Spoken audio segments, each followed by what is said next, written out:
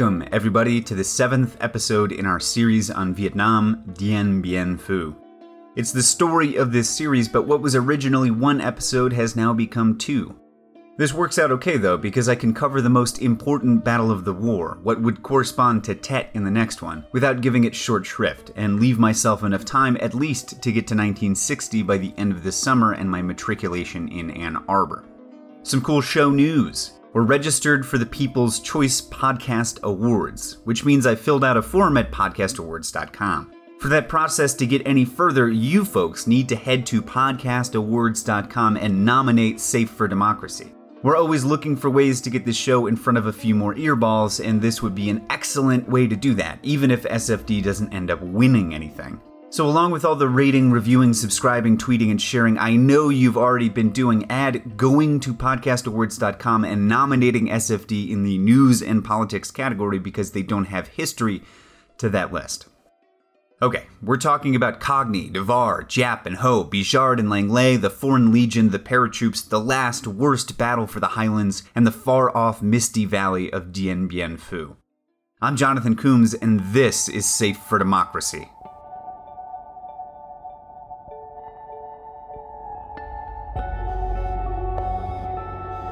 America is today the strongest, the most influential, and most productive nation in the world.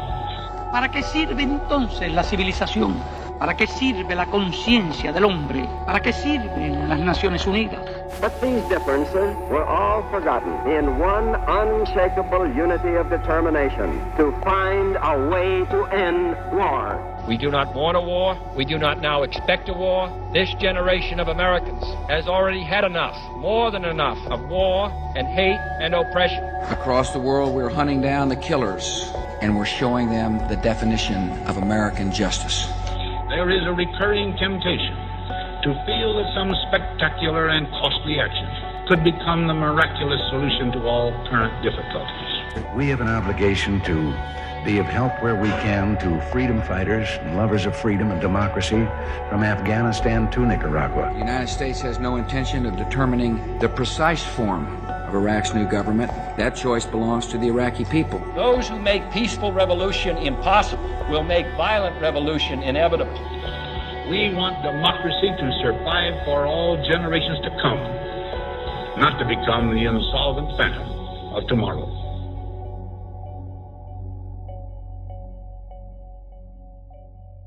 So like most shows, I want to kick this one off with a bit of catch-up, a bit of summary to fix us in the right year, which is 1953, and with the right time, which is summer turning into fall, and to remind us where we're at. This time, though, I'm going to do that by quoting pretty extensively from a cut-down survey of the war written by General Vo Nguyen Giap, taken from the beginning of his book on Dien Bien Phu. I've got bits and pieces from Giap's book throughout the episode, as do the Western writers I'm using in their books. And I want to lead off with Giap for a few reasons. This will give you an idea of how the Viet Minh saw the war, at least in retrospect, since the book came out in the mid-60s. It'll give you an idea of the doctrinaire communist style, which, while there are plenty of diaries and memoirs from Viet Minh soldiers in Vietnamese, dominates the English-translated record of the Viet struggle for independence. That is, they're the ones I can get to. And I want you to get an idea of how Giap, and by extension the other prominent members of the Viet Minh, who've got published English books, are better propagandists than historians. Those last 2 points are important. Part of the reason we hear so much about the French from the French versus the Vietnamese from the Vietnamese is that there are more resources I can get to that come from that perspective, that is the French one. But another big component is that the communist writers, for plenty of good reasons, and maybe some not so good, aren't totally reliable. And much worse than that, for my purposes, they're totally dry, totally uninteresting compared to the gripping writing that, for example, Bernard Fall lays down on every page, despite that he was pretty well against the war. If that sounds like an unfair characterization of the writing style exhibited by the communist Vietnamese, well, we're going to get into it. Listen to this. Chapter 1. The military situation in summer 1953. Sorry, this is a quote. In summer 1953, our people's war of national salvation entered its 8th year. Those 8 years were years of extremely hard and heroic struggle, in which our army and people fought against the French imperialists' army of aggression, which enjoyed the assistance of the U.S. interventionists and, in the beginning, an overwhelming superiority in arms and equipment. Nevertheless, through 8 years of protracted resistance, the strength of our army and people was not annihilated as the enemy had hoped for.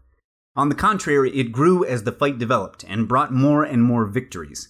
The balance of force was gradually tipped in our favor. On the enemy side, they were cornered little by little into a passive state. As the war went on, they encountered new difficulties and met with failure upon failure. It is public knowledge that hardly a month had passed since the birth of the Democratic Republic of Vietnam, that is in the summer of 1945, when the French colonialists, with the help of British imperialism, committed acts of provocation in Saigon in an attempt to reconquer our country. Meanwhile, they also hatched the scheme to reconquer Cambodia and Laos. They sent in an armored division and applied their lightning war strategy with the belief that they would succeed in pacifying Nam Bo, that is Cochin China, southern Vietnam, within 10 weeks and using it as a springboard to attack the northern part of the country. But this was a miscalculation.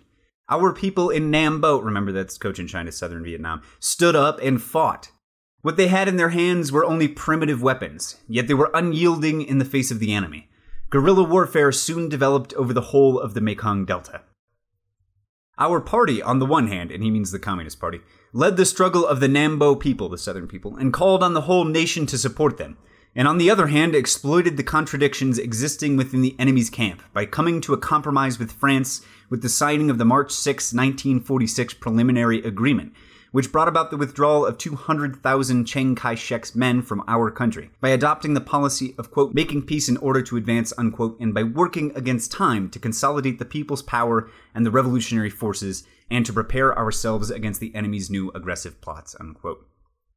Then, despite painting the whole peace agreement, the 1946 preliminary agreement from March of that year, as a ploy, Giap goes on to talk about it, after that section we just read, as if it were not a ploy, because it wasn't, as if they had bargained in good faith, which they did, complaining with legitimate grievance that the French, rather than abiding by the terms of the 1946 preliminary agreement, which they did not, immediately began provocations that would result in the full opening of hostilities in November 1946. This is, I don't know if you recall, but the High Commissioner started doing stuff on his own, and he sabotaged talks that were going on in Paris in the summer of that year. Go back and listen to the episode if you need it. So Giap's pretty on top of the party line in the book. And this feels like an awkward slip between the party line and real history. Either the Viet Minh bargained, that is, Ho bargained, for the 1946 preliminary agreement in good faith, which looks good, or it was a clever ploy, which also looks good in retrospect, but they could not have done both. They can't be trying to trick the French and then also bargaining with them in good faith. This is one of those problems with the book. Anyway, so Giap details the outbreak of war, the Battle of Hanoi, Operation Leah, which tried to capture the Viet Minh leadership and their northern stronghold above the Red River Delta. Here's how that operation sounds in Giap's own words. Quote, in the winter of 1947, the enemy threw over 10,000 seasoned men in a great offensive against the Viet Bac with the purpose of smashing our organs of direction and regular forces, that is their headquarters and their troops, so that they could secure decisive victory and speed up the formation of a puppet government for the whole country. Our people and armed forces in the Viet Bac fought back gallantly and scored a major victory.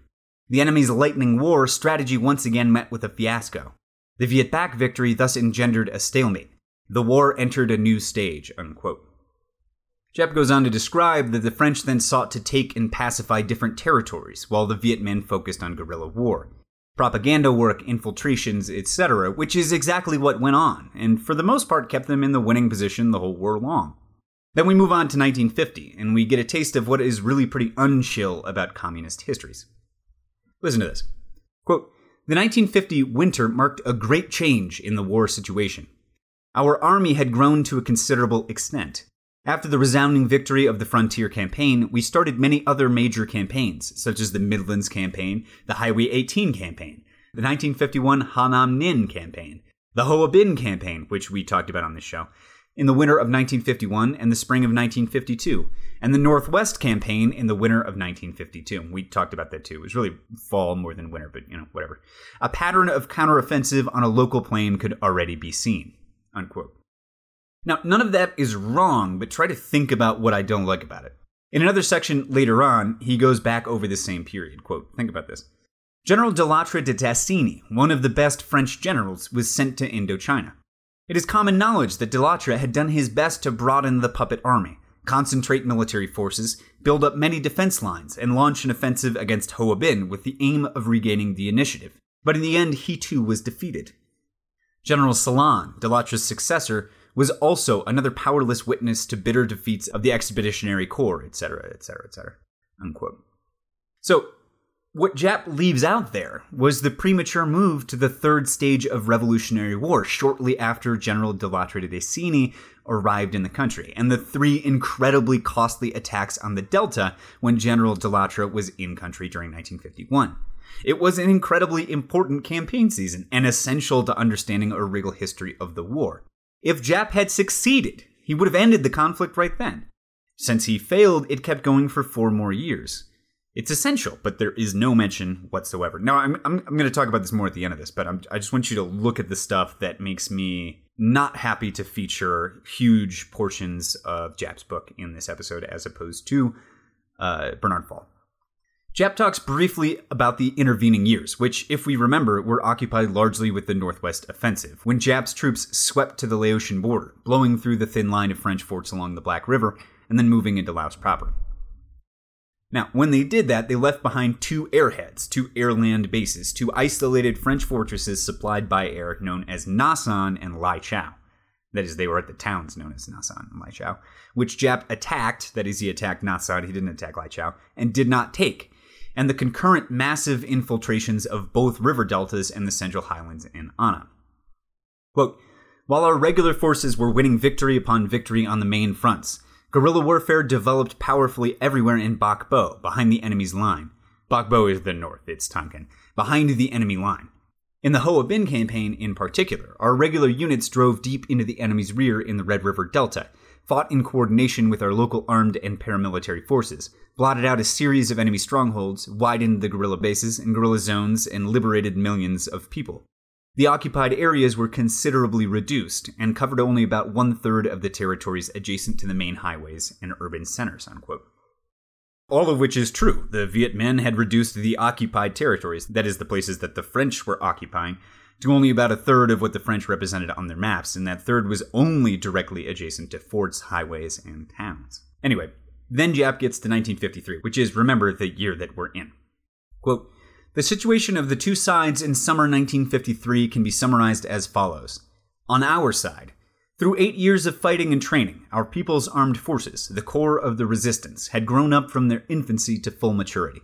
The People's Army then comprised many regular divisions and regiments besides a great number of local regiments and battalions. Militia and guerrilla forces also developed quickly.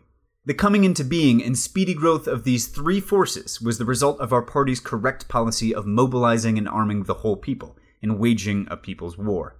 It was also the result of the correct tactics for a protracted revolutionary war. To wage guerrilla warfare, to advance from guerrilla warfare to regular warfare, to closely combine these 2 forms of war, and to develop from guerrilla to mobile and siege warfare. Exciting, riveting stuff, right? Anyway, on the enemy's side, while in summer 1953 our people's resistance was full of bright prospects, the aggressors were facing great difficulties. The enemy then had about 450,000 men for the whole of Indochina, comprising 120,000 Europeans, Africans, and legionaries. The rest were puppet troops. Although those effectives showed a big increase in comparison with the enemy forces at the beginning of the war, the balance of forces between the 2 sides already tipped visibly in our favor, unquote. Giap points out, as the French pointed out, and as Falls pointed out, and everybody else has pointed out, and I pointed out, that French manpower problems had plagued them throughout the whole war. He doesn't mention, although he should have, that those puppet troops, that is, the troops raised from Vietnam, Cambodia, and Laos, were close to worthless to the French, except when they were directly integrated into French units, which became more and more the case towards the war's end. Then Giap says something pretty interesting here. Quote, the ultimate goal of the French colonialists was to grab our land. Faced with our opposition, they had to scatter their forces and set up thousands of military posts, big and small, to protect what they had seized. Thus, the war of aggression undertaken by the French Expeditionary Corps was a process of the constant scattering of that army. and the more it was scattered, the better the conditions we had to destroy it, part by part," unquote. Not only was Giap's strategy to mirror Mao up in China and follow the age-old maxim, attack where the enemy is weakest, but a conscious effort to make the French feel insecure everywhere, because the unerring French reaction to that feeling was to spread out their forces even thinner, rather than concentrating for large attacks. Or, as we've discussed many times on these shows, concentrating their forces in the deltas where the rice is. Now, returning to what I was talking about, which is the quality of communist writing, I think Giap had really good reasons at the time that he published this book, which was the mid-1960s, to put out a propagandistic tract on the Viet Minh victory at Dien Bien Phu. And it's not even that propagandistic. He totally elides the Day River battles in 1951 when he tried to crack the De Latre line, but otherwise he's pretty straight up. And he even refers to the morale problems that they would have at Dien Bien Phu, if a little elliptically. The U.S. at the time of publication had been conducting its own colonial project in Vietnam for more than a decade, and, by the way, publishing books that lied a whole lot more than this one did. Johnson at the time was getting ready to start sending hundreds of thousands of troops over. Giap needed to reinforce the North's desire to fight. To that point, it had mostly been the NLF, the so-called Viet Cong, the National Liberation Front down in the south, harassing the puppet government in Saigon. But now the DRVN, the Democratic Republic of Vietnam, would have to start putting more and more regular troops in uniform and in the field again. Only a decade after the end of the last long, disastrous war against a vastly more powerful Western enemy. It was an excellent moment to paint as rosy a picture of the last victory as possible, because an even more arduous struggle was ahead. I don't begrudge Giap any of that. I just don't think it makes for great reading.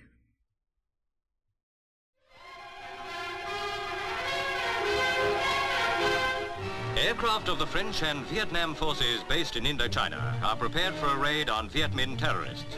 Recently, the enemy, well organized and equipped, have been holding their own against ground troops in many areas, so from now on, round-the-clock bombing is the order for the Air Force.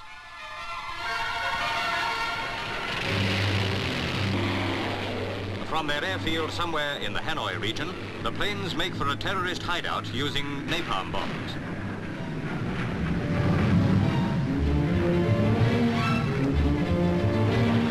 The grim, violent struggle in Indochina still goes on.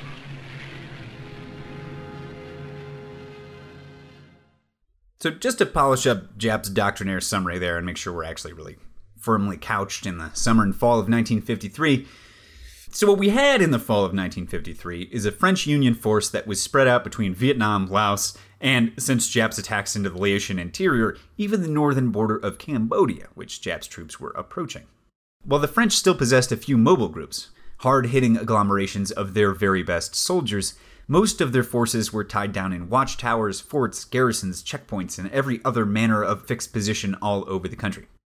None of those fixed positions had enough men to project power for more than a few meters into the jungle around them, and almost none of them could, when the Viet Minh gathered a whole region's forces to attack at one point, actually defend themselves.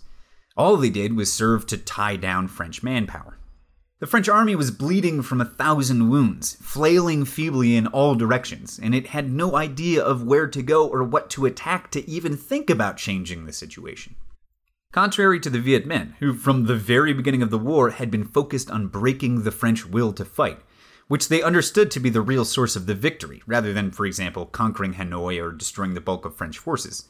The French didn't have and never had a war-winning strategy.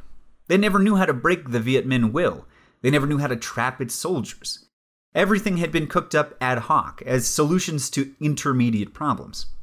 For example, the Red River Delta was insecure, so they built the De Latre line. Giap was heading towards Laos, so they struck into his backfield with Operation Lorraine. Viet Minh penetration of the highlands and the southern delta were getting worse, so you get the mobile groups to race around encircling village after village. Those might be good solutions to immediate problems, and some of them were and most of them were not, but none of them led in any perceptible way towards the end of the war, in part because the French never had a good idea of how to end the war. This is an issue to which modern Western military bureaucracies and apparati seem particularly prone. The US and Vietnam likewise never had a plan for victory. The closest they ever got was the body count, which was not a goal, but a measurement, and a pretty poor one at that. In Iraq, no plan for victory, after the first false victory over Saddam's armed forces. In Afghanistan, no plan for victory. The example par excellence is the War on Terror. It's pretty clear what would cut down on worldwide terrorism, if you leave out the white nationalist terrorism that's by far the greatest threat to the United States public. Stop screwing around in the Middle East, and instead work towards prosperity and stability in the region on its own terms versus those dictated to it by the United States. Now, instead of doing that, which would clearly lead to the end of the War on Terror, what we do instead is prosecute dozens of little wars from Yemen to Syria to virtually all of the countries in North and Central Africa, and we're eyeballing Lebanon at the moment. We prop up this regime here, put special forces on the ground there, 6,000 of which are active in North Africa right now, provide weapons and cash to groups in a third place. Some of those might be good solutions to intermediate problems, but none of them do anything to win the war on terror. The result being that the war goes on and on and on. In any case, as we get into the period at hand, Fall writes that, and he's right, quote, "It became increasingly clear that France had entirely lost sight of any clearly definable war aims," unquote. During the spring and summer of 1953, French politicians were looking for a way out of the war, a way to achieve a coup nul, a draw. The Americans bankrolling their war, if we remember back to last show, weren't having that defeatism.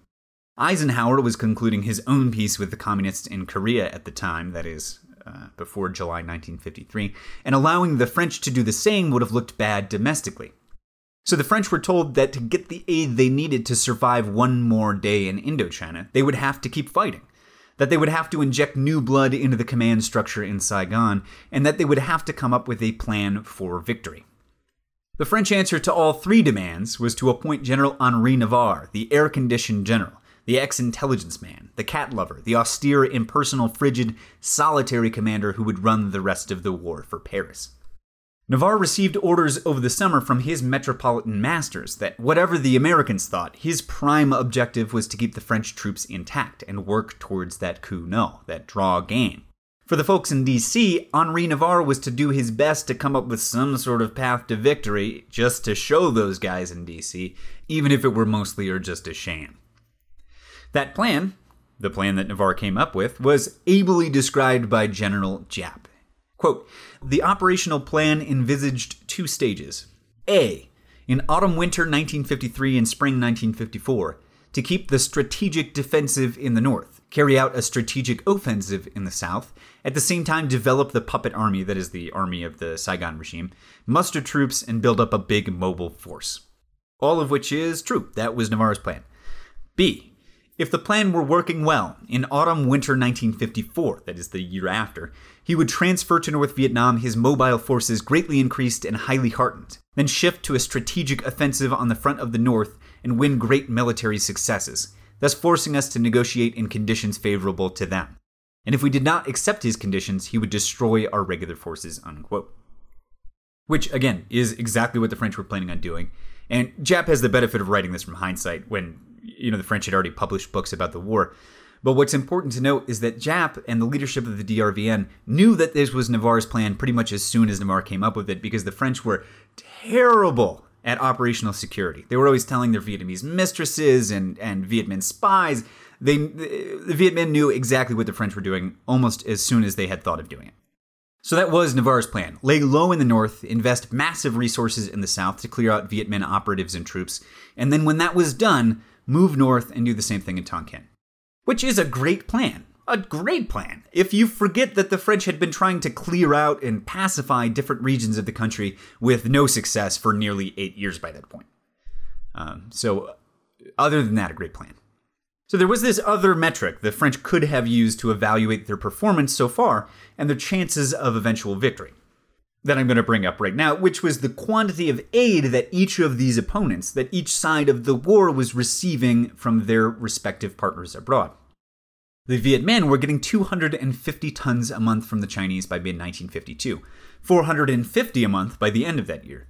As soon as 1953 opened, the Chinese doubled that amount to 900 tons a month in ammunition, vehicles, and weapons, and they continued to increase that, but not doubling it anymore, just, kicking it up a little bit towards the end of 1953 and into 1954.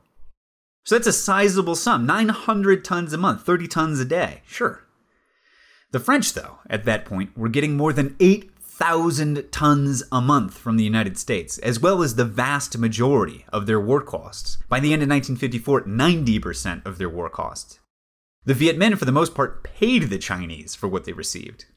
The interesting thing to draw on here, with that metric, or the question to ask, is that if U.S. aid to France was nearly 20 times the volume of the Chinese aid to the Viet Minh at the end of 1952, and still 10 times more in 1953, what was keeping the French from winning and Ho from losing? And moreover, what were the French doing to change their situation and win the war in a context where the Viet Minh, who had no problem holding out with no aid, were now receiving proportionally more every month? That is, if you couldn't win the war when the Viet Minh were on their own, what makes you think you're going to be able to win the war now that they're getting 900 tons a month from the Chinese? That's a question to ask yourself if you're a military commander running a war in Indochina, and if you can't come up with a good answer to that question, it's the time to end the war. Now, Navarre, of course, didn't have answers to any of those questions, and it's questionable whether the Navarre plan was ever a serious plan for victory or just a stopgap to keep the Americans off his back. But in the context of this podcast, at least, we don't know. Those papers may exist in a library in Paris somewhere, but they are not in my hands. Anyway, there were a couple of factors that ended up giving Navarre's eventual plan its final shape. While the French commander-in-chief would have liked to do nothing or nearly nothing in the north except work on further fortifying the Red River Delta, Giap had been making periodic stabs into Laos since the northwestern offensive. We actually heard last show that he'd gotten almost all the way to Luang Prabang, which is the royal capital, in the spring of 1953 before the monsoon. The French reinforced a couple of fortresses there, and Giap, because he never wanted to occupy Laos in the first place, he backed off. And each stab, especially when they got close to that royal capital, Luang Prabang, spooked the French into action. In autumn of 1953, Giap's forces and their Laotian Pathet Lao allies again appeared particularly menacing, arriving in the environs of Luang Prabang, and Navarre began looking for a way to respond to that aggression. Not only that, but France signed a treaty of association with Laos in mid-October 1953, committing themselves, if not in writing, at the very least in spirit, to the defense of the non-communist regime in that country. As Fall says, quote, "The commitment was clearly implied. Indeed, there was no other reason for Laos to sign the treaty," unquote. Meaning that France signs it because it needs Laos to be part of its sort of fictitious organization of associated states so it can slot the Saigon regime into that same thing and get some international recognition. Laos doesn't necessarily want any of that, but they do need French help to hold off the Pathet Lao. That's why they signed the treaty. So what that means is that Navarre had even more incentive and even more pressure from above to come to Laos's defense, to do something about these Viet Minh invasions across the border. Like we mentioned last show too, one of the two airheads that lay behind Giap's lines, Na San, had been evacuated over the summer with no losses, making the whole airland base model seem like a viable option for a future plan. The renewed interest in doing something in the north to ward Giap away from Laos didn't make Navarre call off any of the plans he'd laid for the 1953-54 campaign season.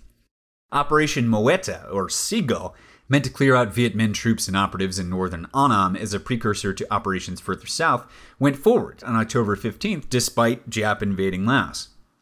Moet, despite the typical massive preparations for a pincer movement, it looked like Sainture that we talked about 2 shows ago, it looked like Leah that we talked about 2 shows ago, it looked like a number of operations we talked about the French using. Despite the massive typical preparations, despite the pincer movement, despite good French intelligence, despite the involvement of the elite mobile groups, despite the lightning strike aspect of the operation, managed to achieve none of its objectives, managing to kill or capture only those few Viet Minh who had been ordered to fight a holding action while the rest of the forces in the area melted away into the jungle as they had been for the last 8 years of the war. Operation Seagull's failure to achieve results, combined with the Viet Minh's nearly unopposed advance into Laos, added to the apparent success of the Na San air-land-based model, led Navarre to a decision which would lead directly to the end of the war and French defeat. Navarre made plans to move on Dien Bien Phu.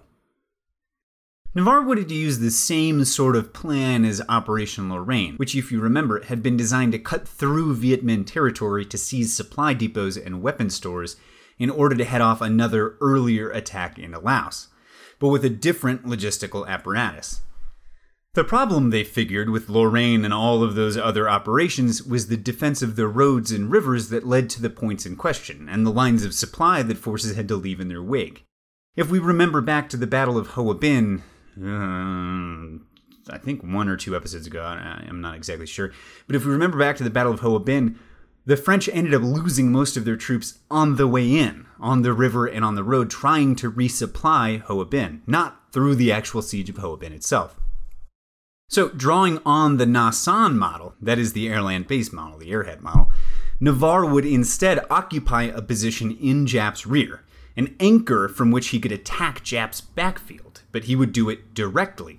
Rather than going overland to reach whatever this point would be, they'd fly everything in, creating a Na San out of the valley of, it ended up being, Dien Bien Phu. They drop in the paratroopers build a base, and then from that base they can attack in all directions to break up Jap's attacks into Laos. That's the idea, anyway. What Navarre was betting on was that Jap, despite having the Russian Molotova trucks that French intelligence had told him about, and that the army had found during Operation Lorraine, which I think we mentioned a couple shows ago, that even with those trucks, Jap just would not logistically be able to support a long-term Na San-type battle as far into the interior as Dien Bien Phu, which is 500 miles from Jap's base areas, almost all the way through mountains, making the French forces there a permanent thorn in his side and keeping Jap from moving fully into Laos. Again, this is the idea. Considering that Jap never wanted or needed to conquer Laos, considering that every move he made was geared towards spreading the French thin so as to make them easier prey, and considering that Jap's Viet Minh had been pulling off logistical miracles since the very beginning of the war, those were all pretty bad bets.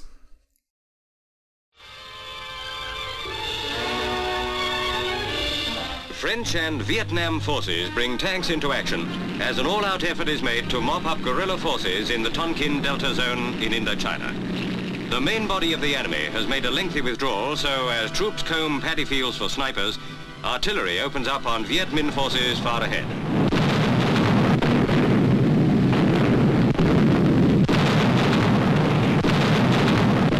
As the guns continue to hammer the enemy positions, troops move into closer quarters.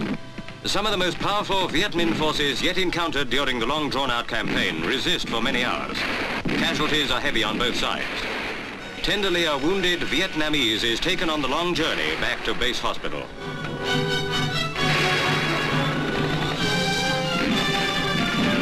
Often the retreating enemy leave barbed booby traps hidden in the paddy fields which pierce the feet of stretcher bearers struggling through the water.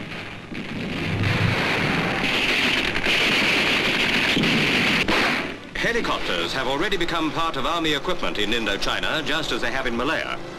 Unlike the heartening reports of General Templer's successes, news from Indochina indicates that a long, grim struggle lies ahead for the French. So Navarre settled on the valley of Dien Bien Phu, a bare 10 miles from the Laotian border, in the far west of the Tonkinese highlands. Remember, if Tonkin looks sort of like popcorn kernel, this is all the way on the left of that. And all of the Viet Minh base areas and the French base areas are all the way on the right of that in the Red River Delta, which is like the kernel of that piece of popcorn.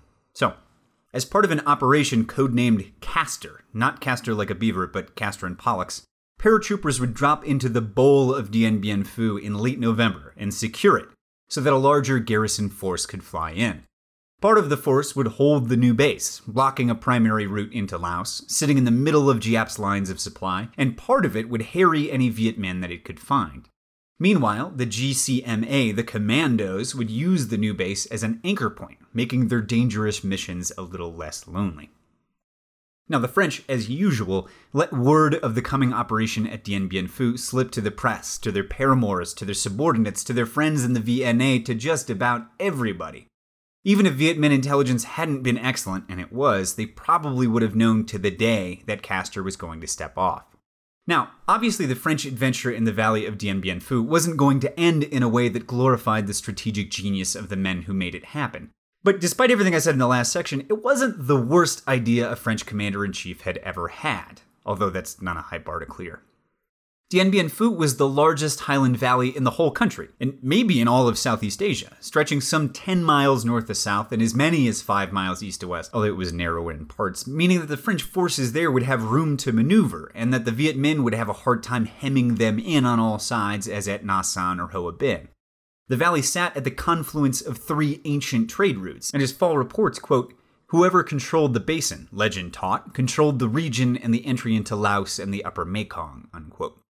Now, that might sound strange because the Mekong's down in South Vietnam, but once it goes back up towards its headwaters, it curves through Cambodia and it heads up into Laos.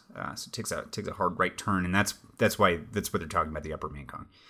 Anyway, the native Thai and Mio populations around the valley produced opium, and most of the opium trade, which the Viet Minh used to finance some of their purchases from the Chinese, went through Dien Bien Phu. The valley's location made it impossible for Giap to ignore, and if it was tough for the French to supply even with planes, it would be even harder for the Viet Minh to hike their way to it, 500 miles of jungle and mountain away from their base areas in the Viet Bac. Navarre entrusted the planning and running of Operation Castor, the base it set up, and the later battle to his northern commander in Tonkin, General René Cogny. Reminding you now, the French commander-in-chief, he runs his operation out of Saigon, and he's got subordinate commanders in the north. René Cogny is like the second military guy on the French side in Vietnam. He runs the war in the north out of Hanoi. Anyway, from Fall, quote, Cogny, then 48 and a muscular 6 feet 4 inches tall, was probably the only French general who was both a graduate of France's most prestigious engineering school, the École Polytechnique, and the holder of a diploma in political science and a doctorate in jurisprudence. The latter two acquired on bootleg basis when the army had sent him on special duty to acquire additional military engineering training, while he personally preferred political science and the law. Well-liked by his troops and irresistible to women, he had been one of the favorite subordinates of the late Marshal de Lattre de Tassigny, and he had inherited from him a taste for military pomp and circumstance.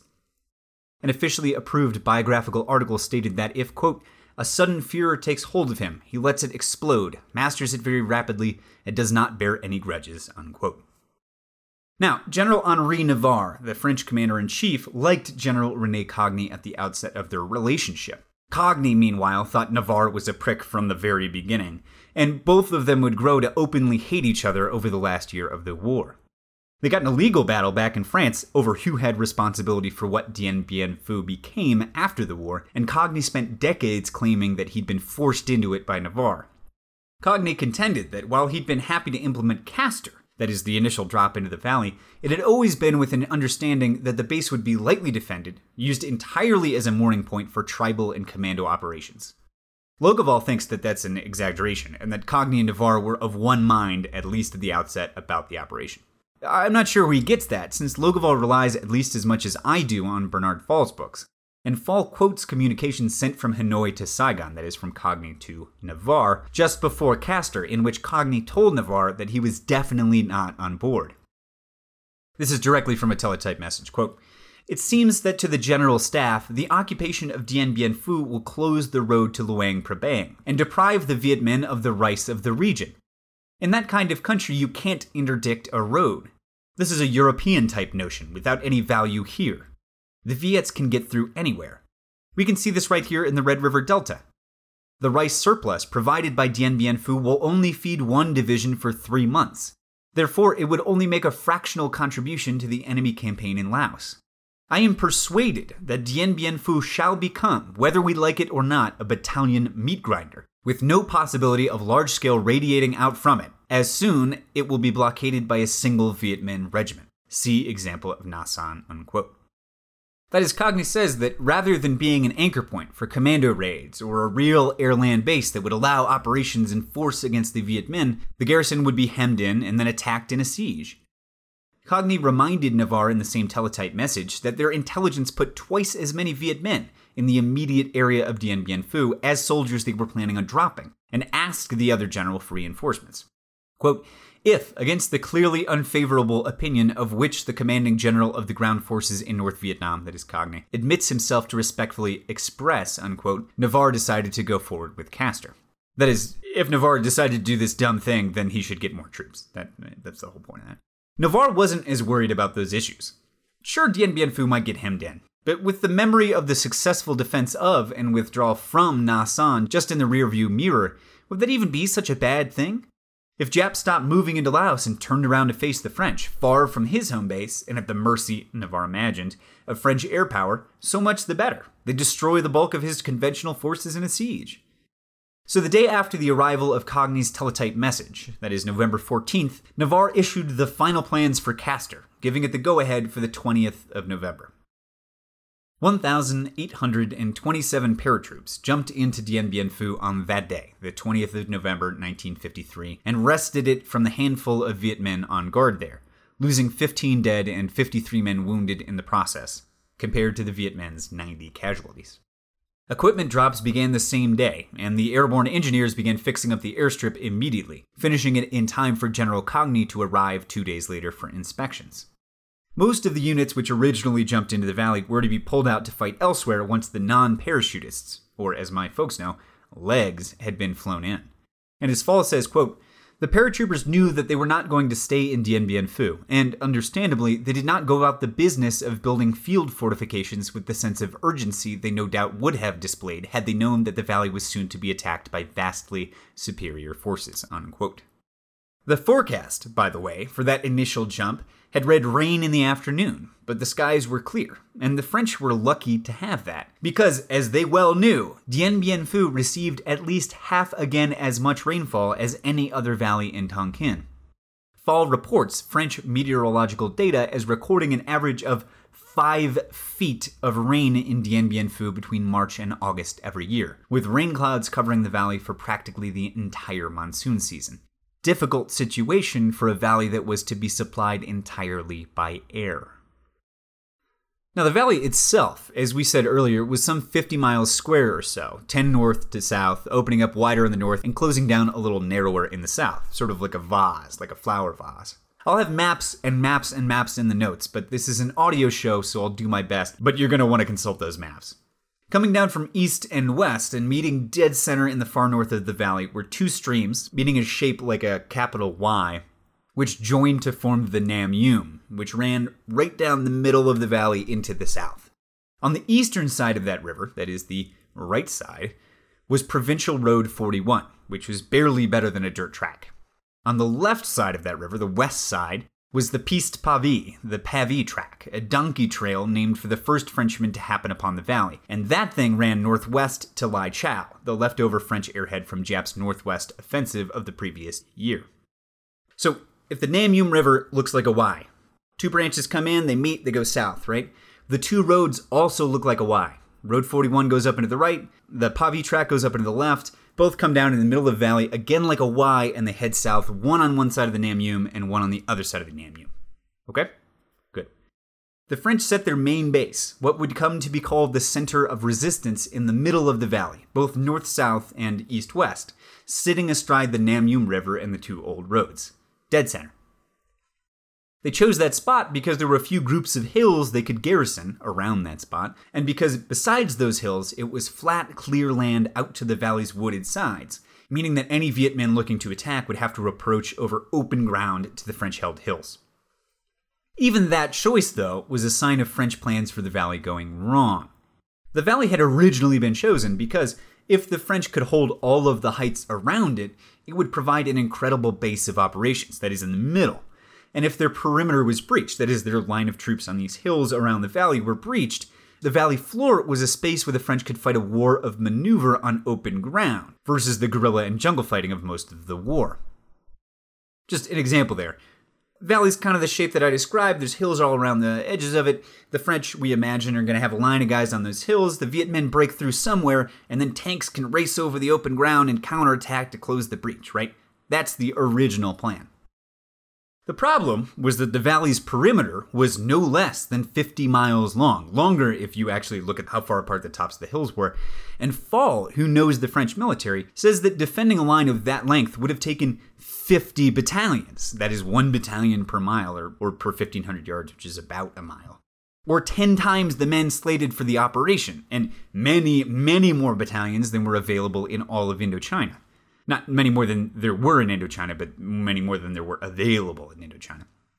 So, rather than occupying the entire valley perimeter, the French could really only garrison a small part of the valley bottom, abandoning the idea of the surrounding heights entirely, which is a change of plan and one that will not necessarily work out well for the French.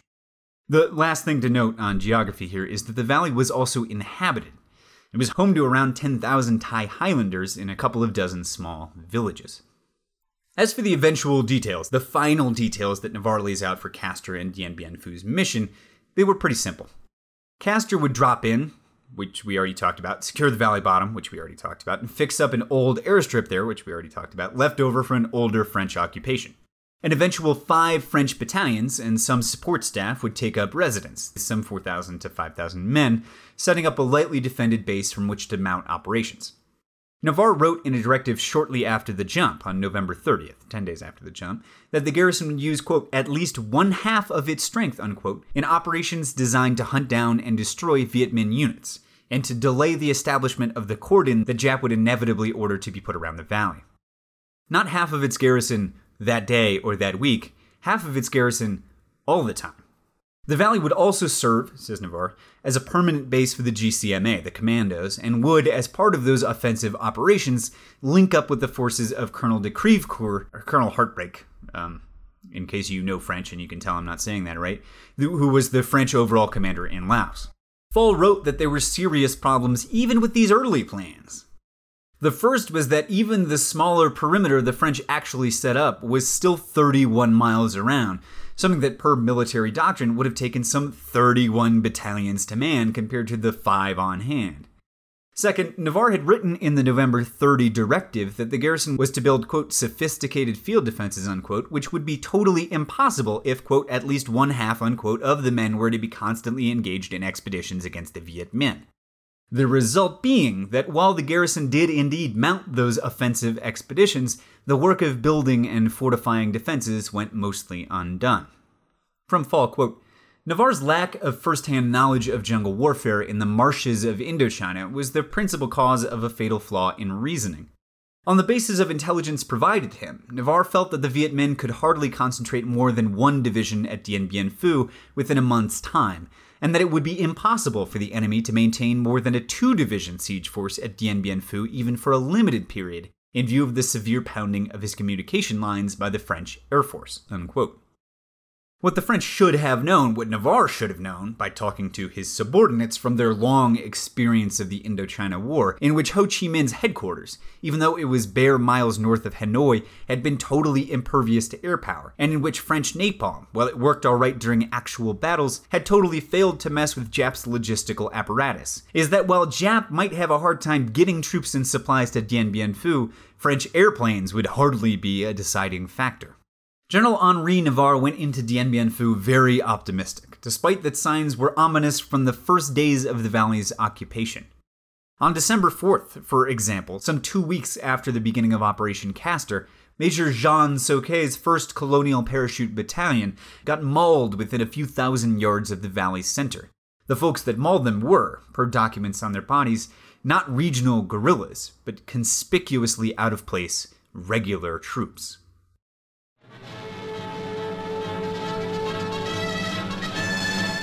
In Indochina, French troops move up the Mekong River into Laos to strike against Viet Minh forces. As patrols footslog their way across country, guns give cover. Jungles and swamps, like those facing British boys in Malaya, have to be negotiated. Ahead are some of their own men surrounded by the enemy and without sufficient supplies to keep going. Dakotas fly in with extra ammunition and food.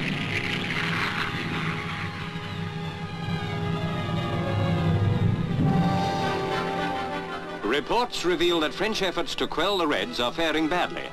Already, much of Laos has been overrun, and still the Viet Minh are advancing. Until more troops are sent to combat these highly organized forces, it seems certain that the Reds will hold the whip hand in Indochina.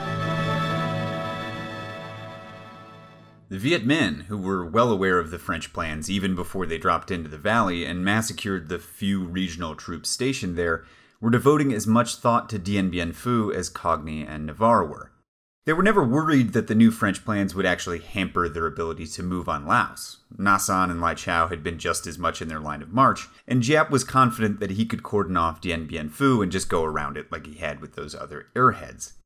But they were interested in the possibility of inflicting a serious defeat on an isolated French garrison, if they could overcome the problems they'd had in attacking Nha San. There were issues, though. To take a well-defended position so far from their bases of support would need the participation of huge numbers of troops, coolies, and porters. They would have to delay plans in other parts of the country, and a real failure would set back the war effort for years, since it would give the Americans more time to arm the French, and the French more time to expand Saigon's Vietnamese army. The decision to give battle, when it looked like that was exactly what the French wanted, would be a gamble, and a huge one, on the level of the decision to attack the De Lattre line in 1951. Drawing from Giap's own account of proceedings, the Communist Party's Central Committee, which was by this point synonymous with the leadership of the Viet Minh and the DRVN in general, was well aware of Navarre's war plans. They knew he wanted to make massed attacks in Cochin China and Annam, where their conventional forces were weakest, and they knew they couldn't do much about that except melt into the jungle wherever Navarre happened to attack. From Falnau, quote, end quote, "We must strike a powerful blow," unquote, Ho Chi Minh told the assembled, opening and closing his right raised hand as he spoke. Quote, "But if you spread your hand out, it is easy to break your fingers one by one. We must find a way to force the solid block of enemy mobile groups to spread out into a number of pieces, so that we can gradually annihilate them, one at a time, thereby causing them to suffer complete defeat," unquote and unquote. Of the whole Navarre strategy, there was one point at which the Viet Minh could hit back, one finger that they could break, and that was Dien Bien Phu. They'd concentrate on political work and guerrilla warfare in the center and south, because to do otherwise would be to repeat the mistakes of the 1951 spring offensive on the Red River Delta that De Lattre had crushed. Dien Bien Phu, however, was exposed, far from French lines, in the middle of what was technically Viet Minh-held territory, and subject to an elaborate encirclement. Likewise, if Navarre wanted to concentrate on the deltas, and had moved troops into them for that purpose, then the natural revolutionary response would be to attack anywhere but in the deltas. Quoting from Giap now, "Dien Bien Phu was advantageous to us. It laid bare the contradiction of the enemy between occupation of territory and concentration of forces, between the occupation of the mountain positions and that of the delta positions. In consideration of the aforesaid assessment, the units of our regular forces, which were marching to the northwest, were ordered immediately to attack and destroy the enemy at Lai Chau. At the same time, a wing of our forces advanced rapidly towards the north of Dien Bien Phu, cut the retreat of the enemy from Lai Chau to Dien Bien Phu, prevented him from marching from Dien Bien Phu to meet his forces coming from Lai Chau. At the same time, we closed on the enemy at Dien Bien Phu, encircled him and prepared for the battle to come," unquote. The Central Committee and its Chinese advisors decided that they would take the bait in the valley on the 6th of December 1953, and the vast Viet Minh military apparatus swung into motion. Now, at about the same time, in early December, the commander of Dien Bien Phu that we're going to be worrying about arrived to replace Jean Gilles, who was involved in the defense of Nha San last show and who commanded the garrison for the first couple of weeks. Colonel Christian Marie Ferdinand de Lacroix de Castries came from a line of high officers that stretched back centuries. A marshal, an admiral, and 8 generals, at least that we know of, including one who fought with Lafayette in the American Revolution.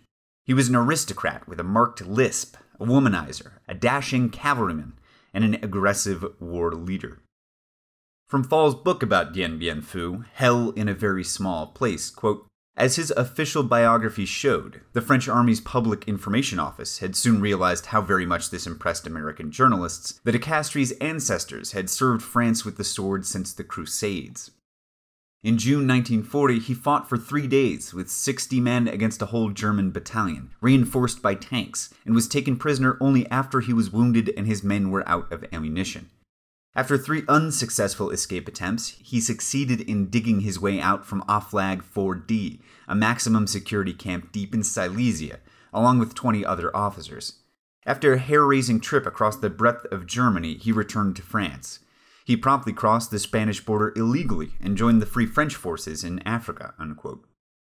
De Castries first shipped for Indochina in 1946 and made a name for himself as a baradeur, a fighter, in contrast to the rest of the military aristocrats there, who largely served, at least stereotypically, as staff officers in Saigon and Hanoi. Delattre gave him command of the Red River Delta, taking a shine to this young blue blood's guts and style, with his red Spahi cap and matching scarf, his riding crop, and his reputation with the women of Paris and Hanoi. Quote, seriously wounded in a large-scale ambush in which both his legs were badly fractured, De Castries was repatriated to France for an assignment with Shape. Although still limping from his wounds, he was to use a cane henceforth, he managed, through an effort of iron will, to participate in horse-jumping events during November 1952. With the appointment of his former regimental commander as commander-in-chief in Indochina, that is Navarre, De Castries wasn't happy until he was assigned to Indochina once more in August 1953, and given the choice command of a mobile group in a different sector of the Red River Delta. At 50, he was a full colonel, commander of the Legion of Honor, wounded 3 times and mentioned 18 times in dispatches, unquote. De Castries, as soon as he came into the valley to replace Jean Gilles, was informed by senior officers that the commando groups operating around the valley were already getting hemmed in by Viet Minh troops. The new commander realized immediately that the Battle of Dien Bien Phu would be a defensive one. But given his cavalry roots, he still focused on the attack, doubling down on the offensive stabs that Navarre had outlined for the base, and emphasizing the need for immediate counterattacks once the siege had eventually been joined. De Castries had been picked for the command in part because of his reputation as an aggressive cavalryman, and he stuck to his origins, calling for the delivery of 10 light tanks by air to the valley. These were relatively small M24s, Chaffies, known to the French as Bisons, recently produced in the United States and delivered to the French by ship.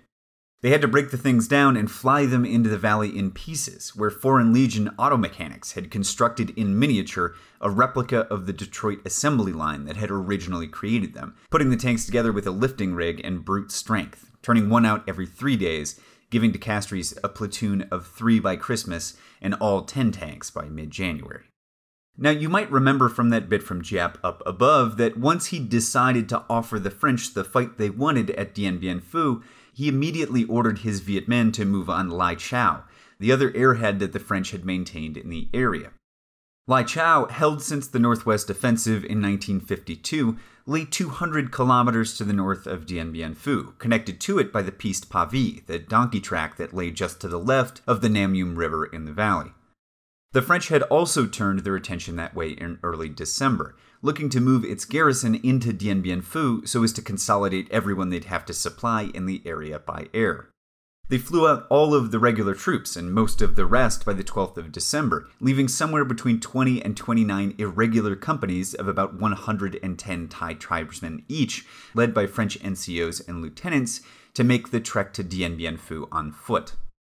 We know, again from Giap, that the Viet Minh had already surrounded Lai Chau in force by the time the 2,000-odd Thai set out for the southern airhead.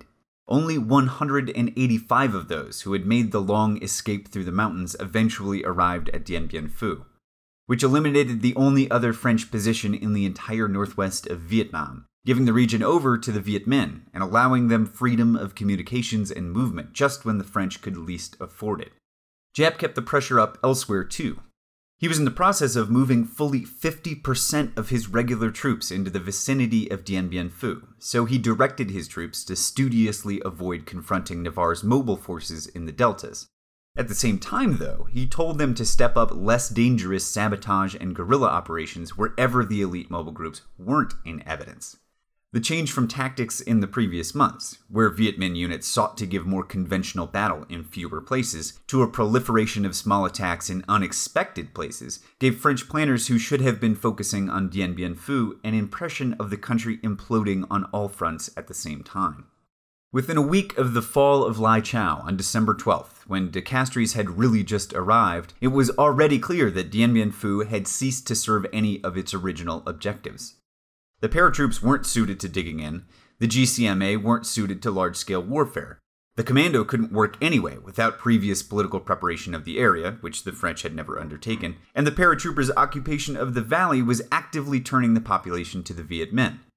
They had been hemmed in almost immediately, meaning that offensive stabs were being contained rather than working on their own initiative, and, maybe unbeknownst to the French, the Viet Minh, as soon as they established a cordon around the garrison, which they did immediately, built a path around the valley to bypass the interlopers entirely, meaning that their movement into Laos was totally unhampered. Fall says at this point that the French had to realize two things. That Dien Bien Phu could not serve as a mooring point for the kinds of commando raids and reconnaissances in force that had been operating out of the valley thus far, and that the only possible purpose left that Dien Bien Phu could serve for the French was then the last of its planned uses, as bait to draw the Viet Minh into a pitched battle. From Fall, quote, "As it was, the French did neither. Extensive raiding operations were continued, bringing few results in terms of intelligence and being extremely costly in terms of human losses. At the same time, no all-out effort was made to put Dien Bien Phu's fortifications in shape to withstand a major communist assault. Long-range reconnaissance operations left the participating units unable to fortify their positions," unquote. Now, unlike the French, the Viet Minh had been aware from the very beginning, from the moment they decided to give battle on the 6th, that this was where the situation at Dien Bien Phu was headed, for a prolonged, protracted siege. And they had organized their planning around that realization. From Japp's book, quote, "Dien Bien Phu was a strong, fortified, entrenched camp. The fortified, entrenched camp was a form of defense newly devised by the enemy on the Indochina War Theater. It had already made its appearance, but on a lower level at Hoa Binh late in 1951. In the Plain of Jars in Laos, and at Na San in 1952 and 53. Before this newest and strongest form of defense, a problem which arose was, should we attack the fortified entrenched camp or not? It should be stressed again that when working out operational or tactical solutions, we always proceeded from the fundamental principles of strategic direction, which consisted in destroying the enemy effectives and striking only when success is certain. In fact, since the appearance of fortified camps, we worked very hard to study this new form of defense, assess and analyze its strong and weak points, point out adequate tactical principles, as well as the requirements in technique and equipment, and the difficulties to overcome in order to train our troops and make them capable of annihilating the fortified camps. And it could be said that at the beginning of autumn-winter 1953, our troops were prepared for this task. Thus, when realizing that the enemy could strengthen his forces at Dien Bien Phu and turn it into a fortified, entrenched camp, our party's Central Committee rapidly took the firm decision to seize the opportunity in order to wipe out this base," unquote. Which is to say, they had been training for just this kind of showdown, and they figured that this was the way to break the Navarre Plan and French political will once and for all. Continuing, quote, "Dien Bien Phu had all of the strong points of any fortified, entrenched camp, but also its particular strength. Its isolated position in the middle of an immense and hilly region involving the northwest and upper Laos, far away from the rears, chiefly from the enemy's big airfields, made its supply and reinforcement entirely dependent on airway. If this way was cut off or blocked, this powerful fortified entrenched camp would expose all of its weak points, gradually lose its fighting ability and initiative, land in a defensive position, and face more and more intricate conditions. In case of danger, a withdrawal would be very difficult. This is not to mention that the already low fighting spirit of the enemy troops could sink more deeply in case of difficulties or defeat."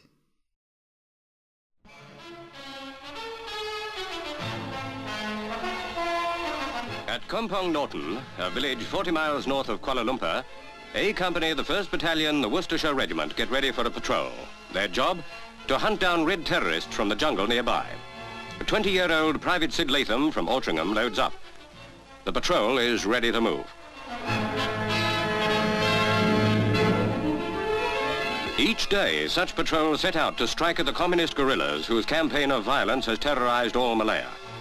Somewhere in the jungle, a party of bandits is believed to be hiding. A Company's patrol moves in. The hunt is on. It's nearly noon, and the temperature's about 90 degrees. Private Keith Shrigley, a National Serviceman, is from Macclesfield. Checking up their position is Second Lieutenant James Marshall. He's from Pershaw in Worcestershire. Their target is still further ahead. The patrol moves cautiously, for somewhere in the bush, the bandits may be waiting. The air is damp and alive with mosquitoes.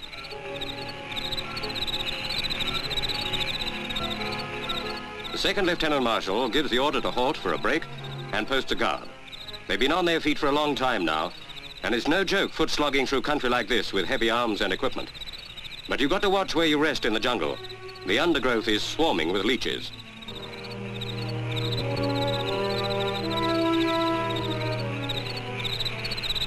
Joe Spittle and Joe Gandy get ready for tea. James Marshall and George Phillips, who used to be a farmer in Leicestershire, have the same idea. The Tommy cooker's lit up. Won't be long before cha's ready.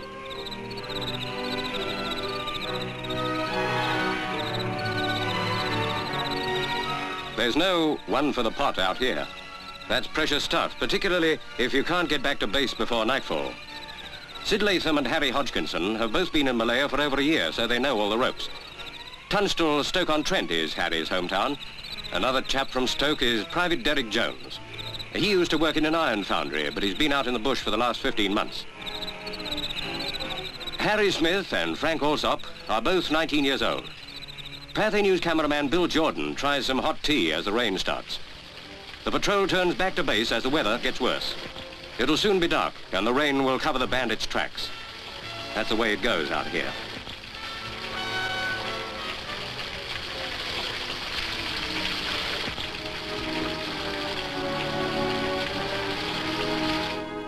Back to camp just before nightfall comes the patrol.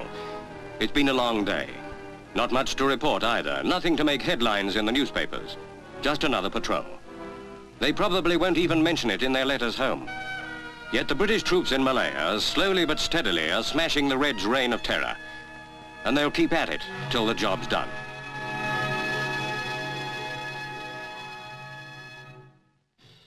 It's around this time that we ought to start giving ourselves an idea of who's in and around the valley and where. De Castries wrote Cagni a couple days after arriving to tell him that 5,000 men was in no way going to cut it, and Hanoi managed to beef up his effectives to around 11,000 men by the end of December. That's 9 infantry battalions of around 750 men each, a bunch of support staff, about 36 pieces of artillery and their operators, the 10 tanks, and 2 mobile field brothels. The Viet Minh, whose numbers French Air Force intelligence estimated to within 10% on December 27th, reached nearly 50,000 men, including 33,000 combatants, neatly achieving the 3-to-1 ratio that modern military doctrine says you need to overwhelm a fixed defense. The other 17,000 Viet Minh were porters, coolies, and support staff, and we'll get to what they were up to in a minute here. Now, I'm going to go over the geography of the French positions, and I think that I have another hand trick to help me out. But what would be way easier on you is to check the maps in the show notes. If you're like me, you're going to want to trace out one of those early ones on a sheet of paper and mark it up as we go along here, but for everybody else, I got this other thing. So, make the peace sign again with your left hand. Back of your hand facing you, peace sign up in the air, fingers spread wide. On the right, your index finger is Provincial Road 41. It leaves the valley to the northeast around your fingernail. In the west, your middle finger is the Pavie track. It heads up to Lai Chau, again leaving the valley around the fingernail.